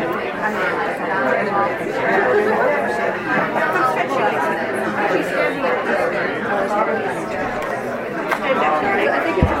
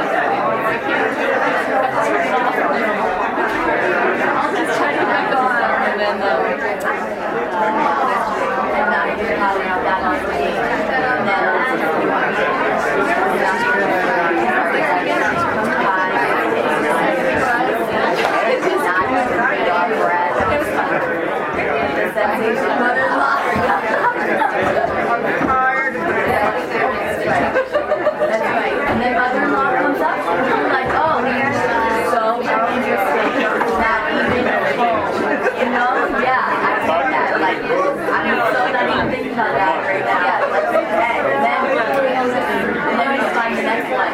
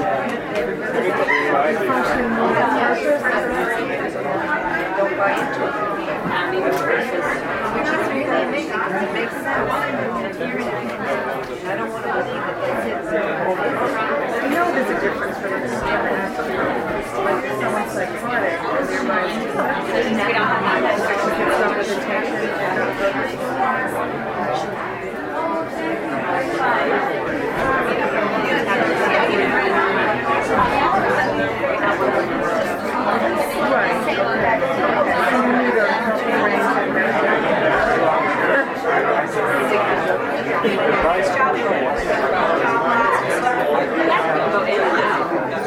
No,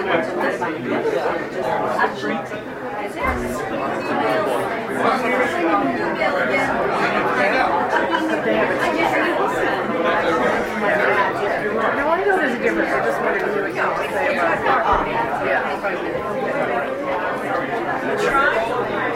Yeah, I mean, there was a year period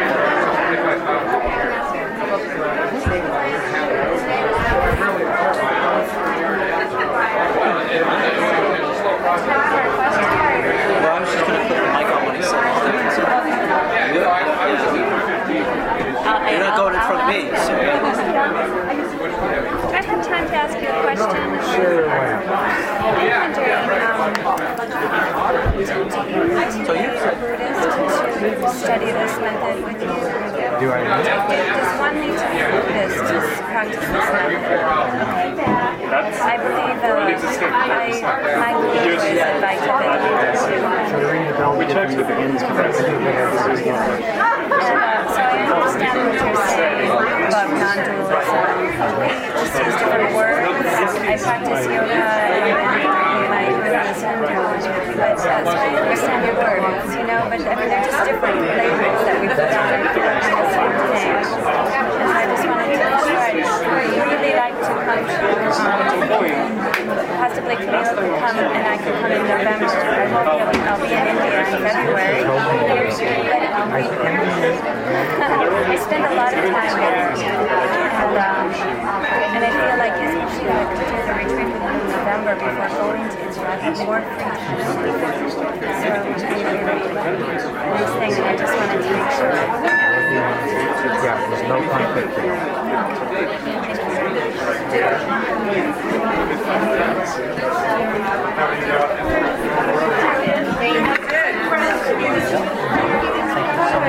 So wonderful to have you here.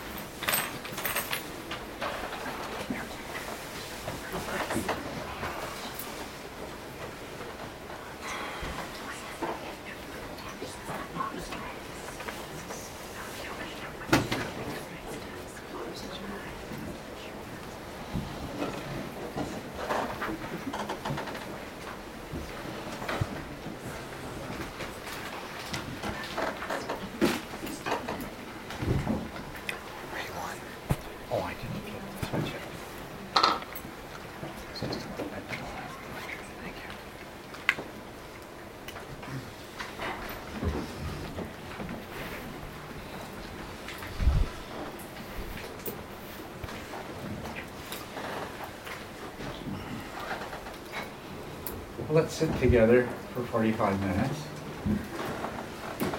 And I'll guide you in the first part of it. And I'll let you be the captain of your own ship. It's Cape Anton.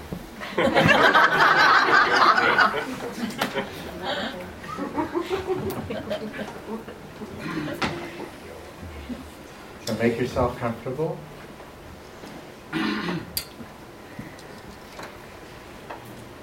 Take a deep breath, let it out. Relax your body completely.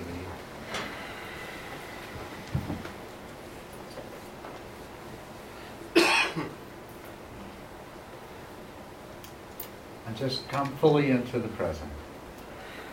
Allow yourself to be with any sensations, any sounds. Whatever thoughts may be passing through your mind, let them be there. Don't let them carry you away. So let's just take a few minutes to be fully present.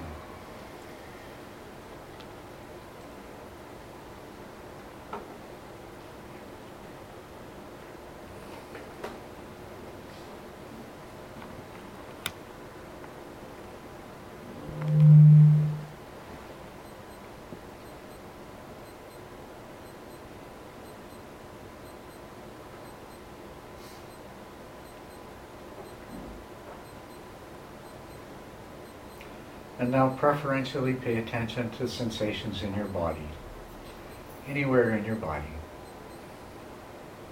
Just take a few moments to explore body sensations, letting go of any tension or stress that you may find.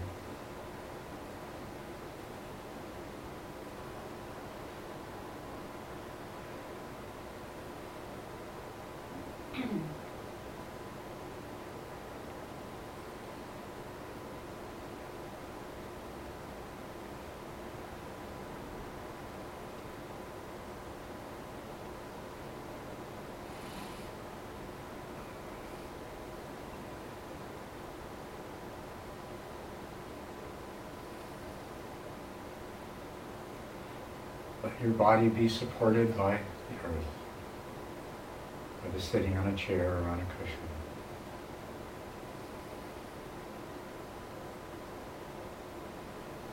Feel that contact.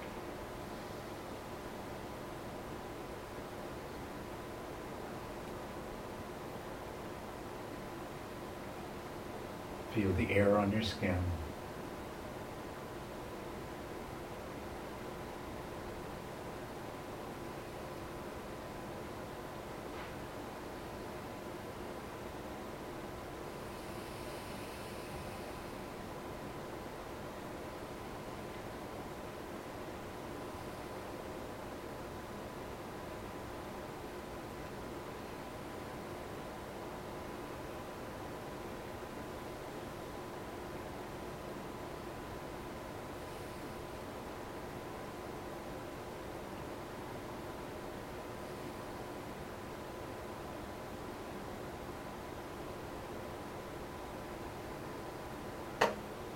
Notice the movements of your body as you breathe.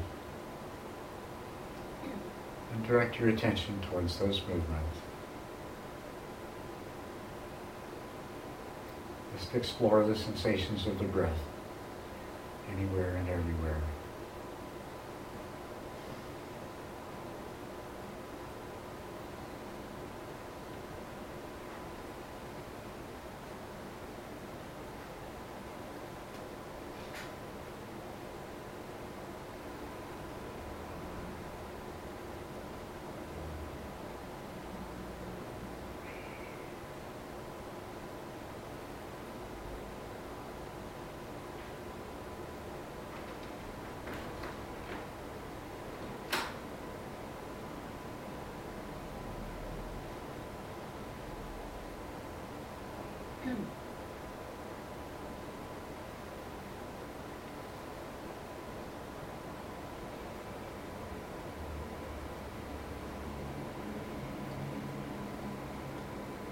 Allow yourself to be aware of background noises. Even though you're attending to sensations of the breath, you're still aware of all of the other bodily sensations.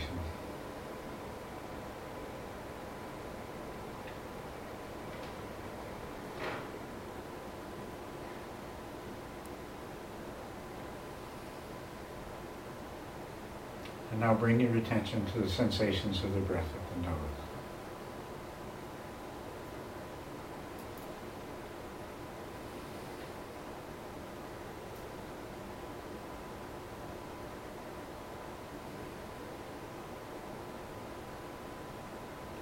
And follow those sensations. And as you follow those sensations, begin to count. See if you can count 10 consecutive breaths without losing attention to the breath. Remember, don't shut anything else out. Just let it all be there.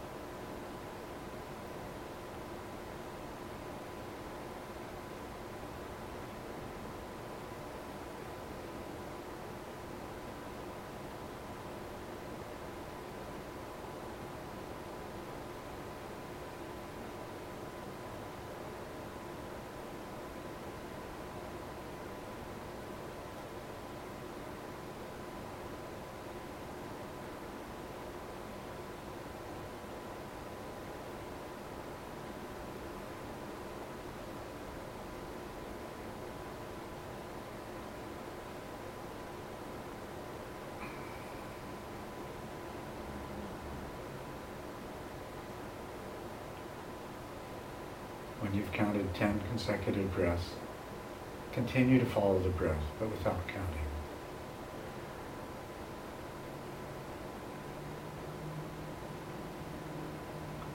Notice in particular the beginning and the end of each in-breath, the pause, the beginning and the end of each out-breath, and the next pause before the in-breath begins again.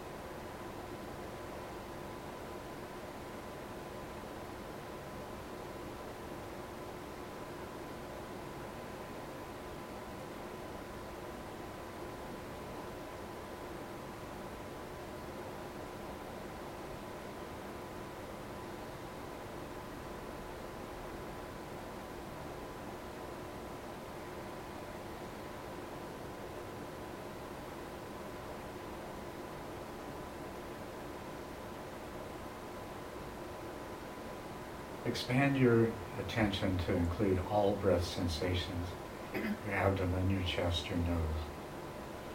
And do your best to be simultaneously aware of all these breath sensations at the same time.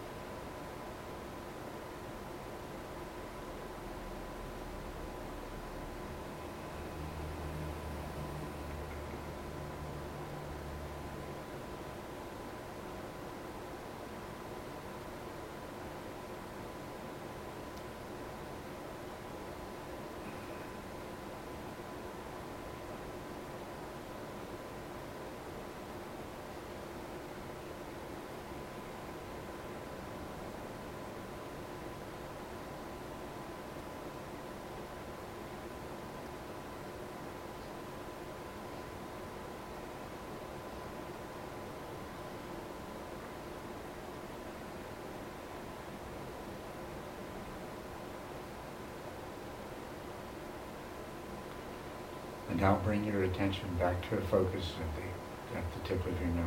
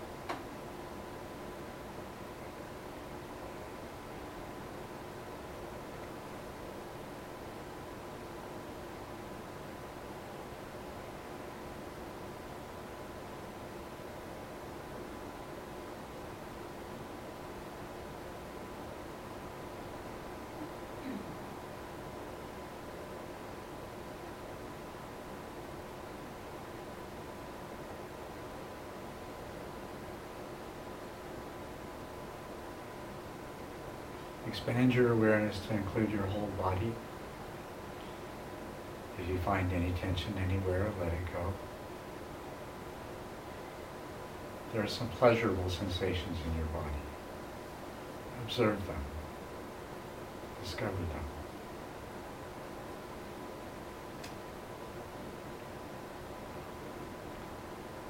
The relaxed stillness of your body is one of those sensations.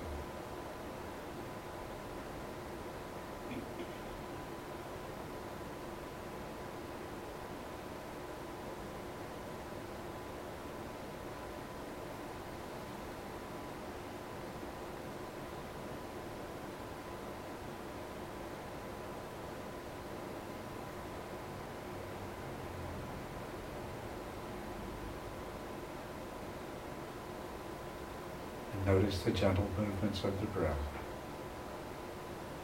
You may find that pleasant as well.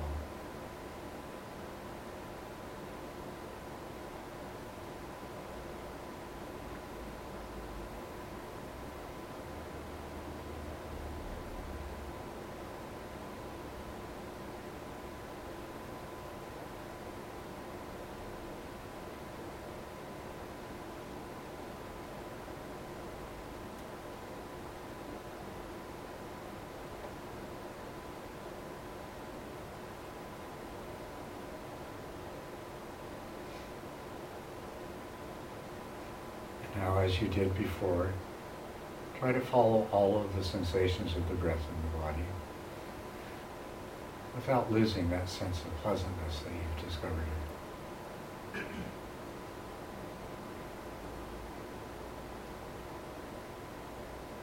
This is a gentle process. No striving.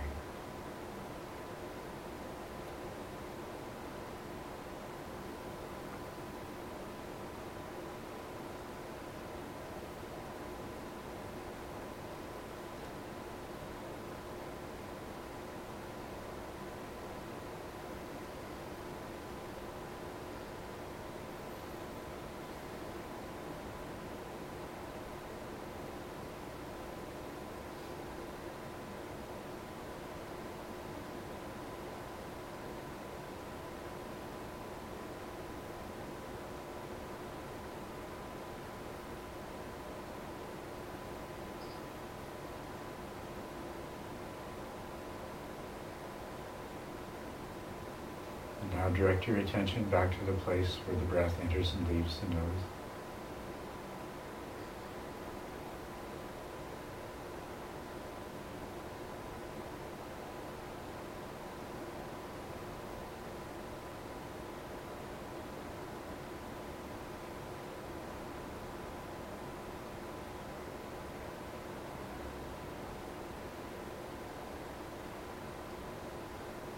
without losing your focus, assess the state of your mind. Are you happy? Content, perhaps? Peaceful? Whatever.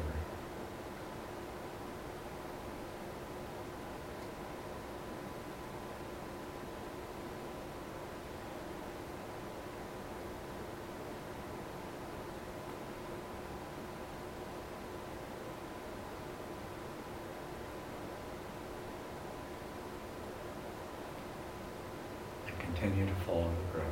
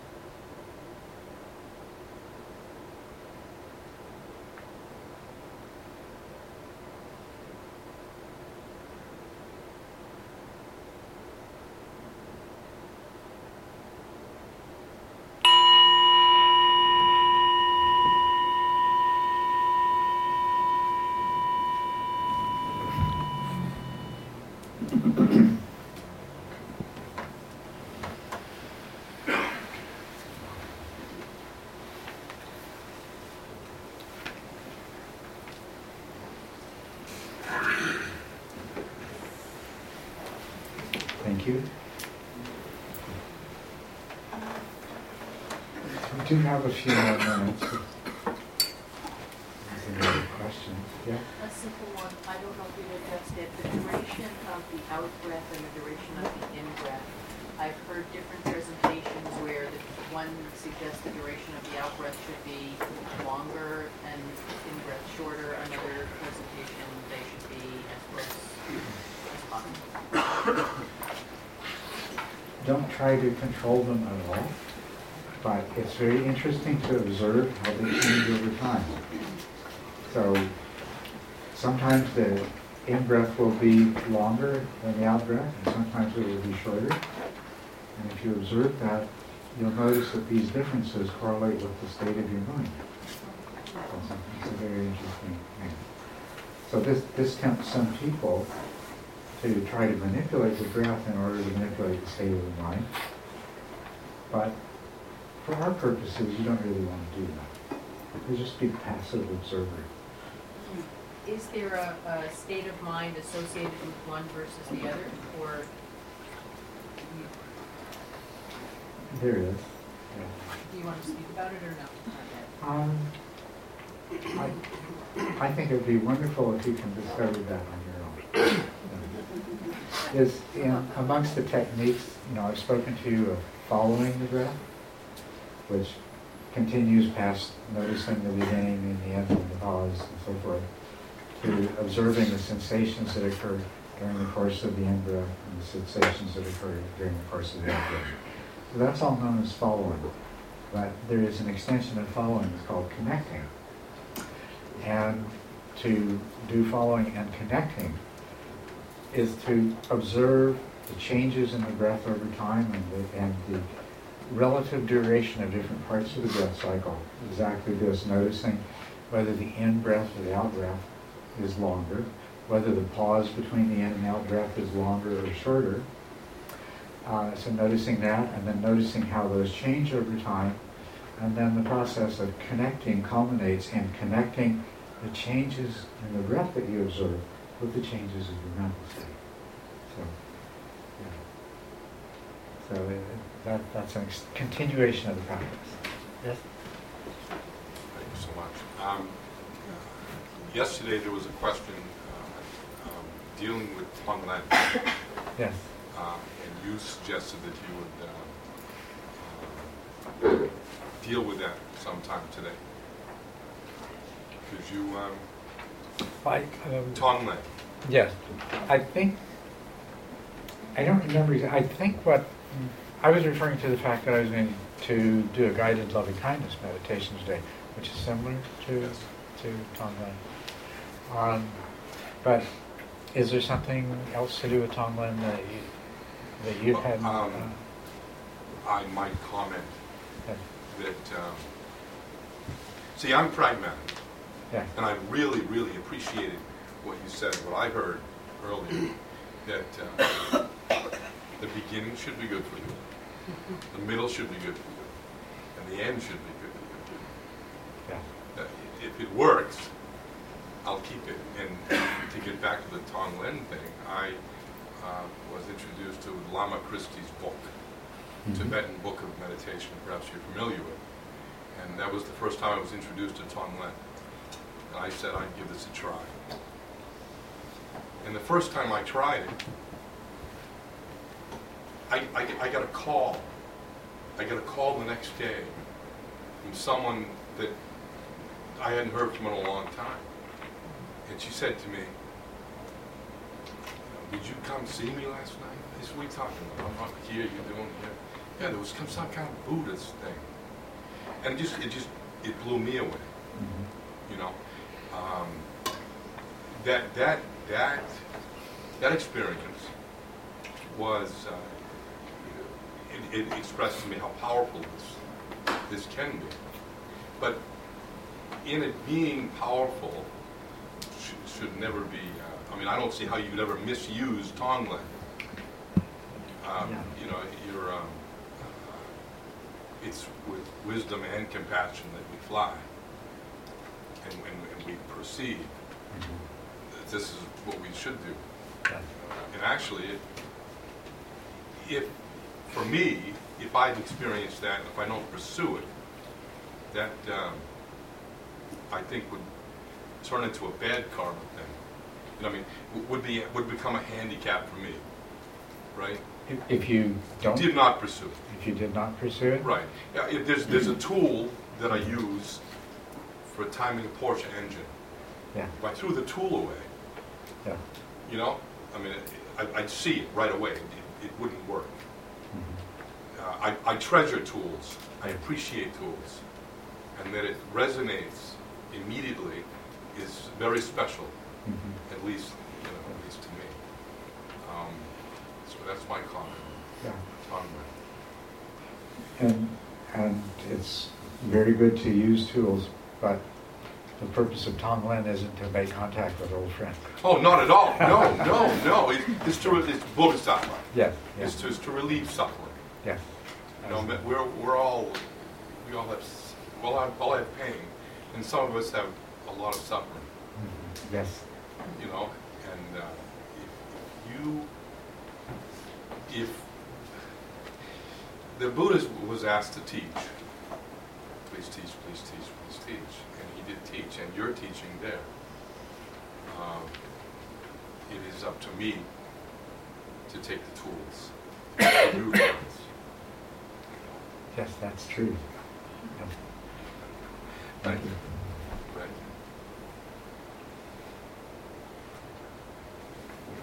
Yes. I have to go, but before I leave, I just wanted to let you know that I don't know what I did to deserve to get you in my life. But I hope I do it again. We're a little center, but we got a big heart. And I hope you're able to come back besides February, just in case there's some people that aren't able to go. Please always know that you have a home with us, Nancy. I can't thank you enough. I'm sorry I have to go, but I hope you get a good night rest and that you have a good journey back. Thank you. Thank you very much. So much. Thank all of you. I just can't say enough how well we've been cared for here, how comfortable we've been, well fed, well loved, everything. It's just, thank you very much, all of you.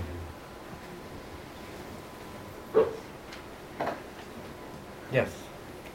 A question about, I guess it really goes to why we need to do this. And I'm looking at it from a dilettante student in the evolutionary process.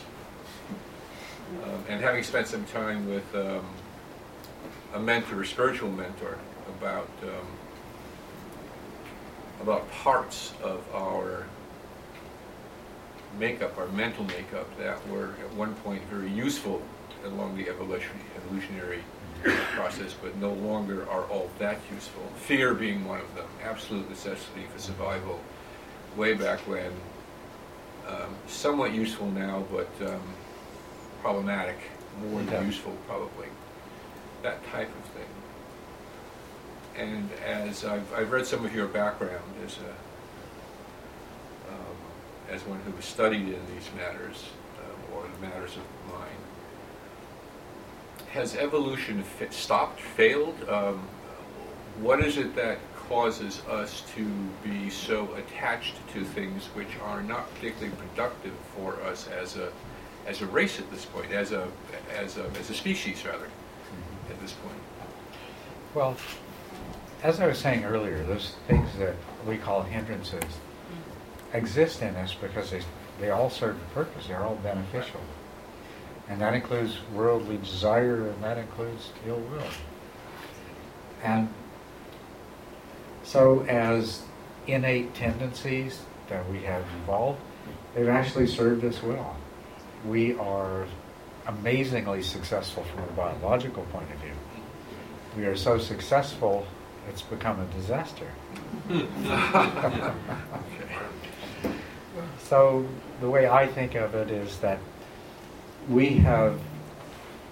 biological evolution has brought us as far as it can. And the next stage of evolution has to be spiritual. And part of that is going beyond this biological programming. It's already served its purpose. But now, as you say, it's problematic. It creates more problems than it solves. And that's exactly the situation that we're in. Our desires and our aversions are what's destroying us as a species on this planet. Just look what we're doing. What we're doing to the planet, what we're doing to each other. And where does it all come from? It's these tendencies that got us to where we are. But we've reached the point where it's only doing harm.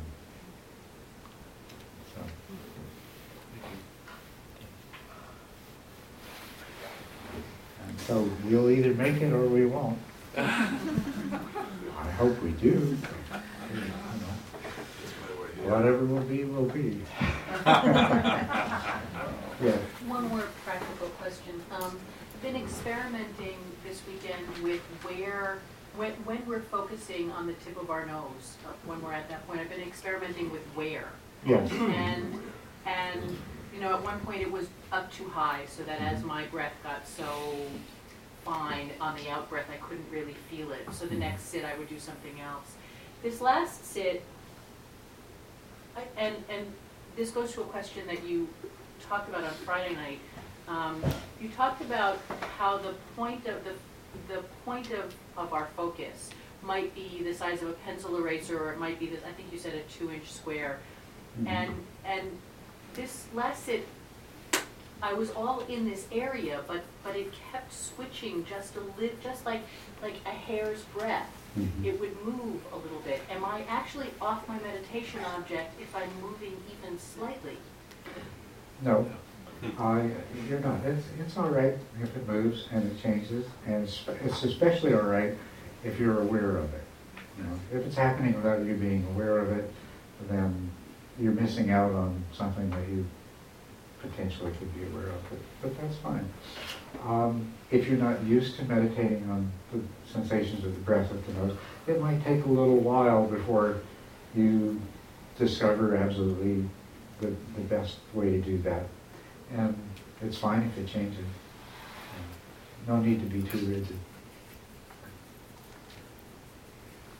Thank you. Yes?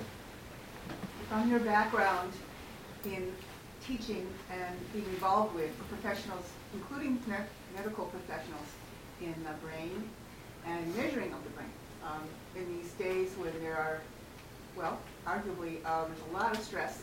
It's worldwide. We have doors open to the world now, not just locally. So that's not going to go down too soon in general, but our reaction can. So the measurement of our relaxation response, we use Herbert Benson's beginning of Rashanta, but now when you see and have heard about groups that go beyond that in terms of the research and presentations, so that we can, as a public, be more aware of them, but even more specifically, can you see any group at this point making inroads on being able to measure so that it is inexpensive, it is doable as a diagnostic of progress without having so much dependency on surgery and prescriptions as the progress gets better with meditation? Raise your hand. Well, I think we have a long way to go in that area, but there's a lot of really wonderful people doing good work. Some of my students in Tucson are students in the psychology department at U of A, which is a department that is very interested in meditation research, both in order to learn more about the mind and the brain, and also in terms of being able to apply these things to helping people.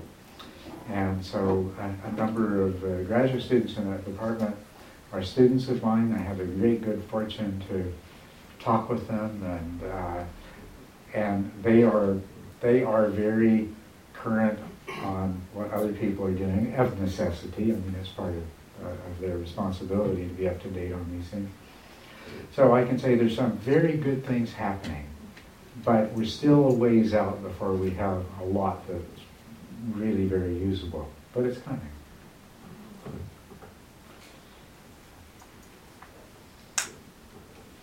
Yes. Just out of curiosity, have they tested you? No? Maybe they should. For all the right reasons, I mean. Yeah. But there's been talk about that. Yes.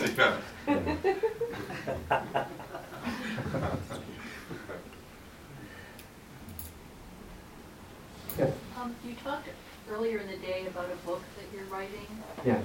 Is there progress that you can talk about? Like, when is there an actual publication date that you're looking at? Not yet, no. But there is an editor at Wisdom who's very interested, but wants me to make it less clinical and more nurturing. So that's what I'm working on.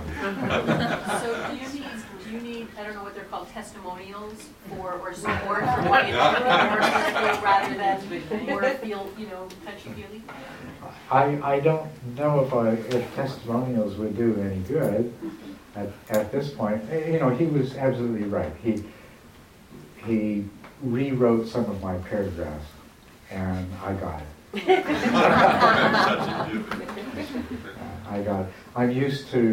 I'm much more used to writing for academics. And so, yeah.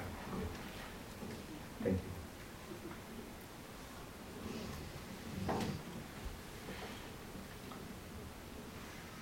you. Yes. So in this particular meditation, I was focusing on the breath, and then, thoughts were arising, and the thought that came up, well, what's interesting is I could stay on the breath, and this thought would come up, and it was about craving, and suffering. And I thought, well, why am I sitting here? Because the basis of sitting here is because I want something to be different. Yes. So it was about making peace with that, and I found there was a struggle there. Yeah. And although I was watching the breath, which was funny, because I was like, who's here? There was so much going on, and yet there wasn't that much going on. I don't even know what I'm asking, but that was the thing about this whole craving and wanting things to be different. Well, this is the thought that came to your mind was a good and important one. And this is often what happens. You get your mind settled down, you're focused on the meditation object, and then in the periphery of your awareness comes some really lovely thoughts, which are worth thinking. You can save them and think them later. But let me talk about this one, because this is something we craving something we want to get over, right? Desire is not good. But what about the desire for enlightenment? Yeah. What about the desire to succeed in meditation? All these other things. And so this is a little bit of a limitation of language, and especially translating from one language to another. The word that we translate as craving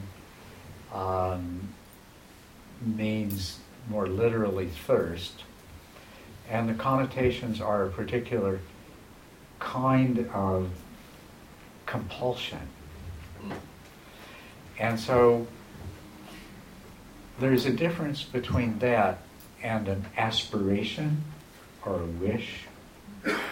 And so we don't, it's true you can crave success in meditation, and that craving can get in your way. Because to the degree that you crave success in meditation, for one thing, you're setting yourself up to be judgmental, self-critical, and possibly disappointed. But also the craving itself will tend to get in the way of the process. But you can have the wish and the aspiration, and it's perfectly, totally wholesome.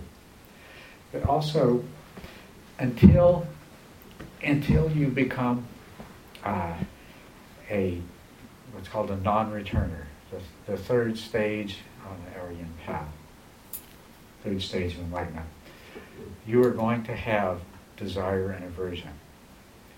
So don't get the idea that you're going to somehow try to not have those. But what you can do is you can be selective about your desires and your aversions. You can make sure that your desires are the best ones possible. As long as you're going to be a being who desires, desire what's best.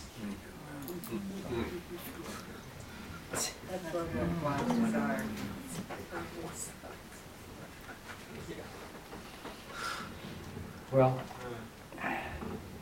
it's past the official time for ending.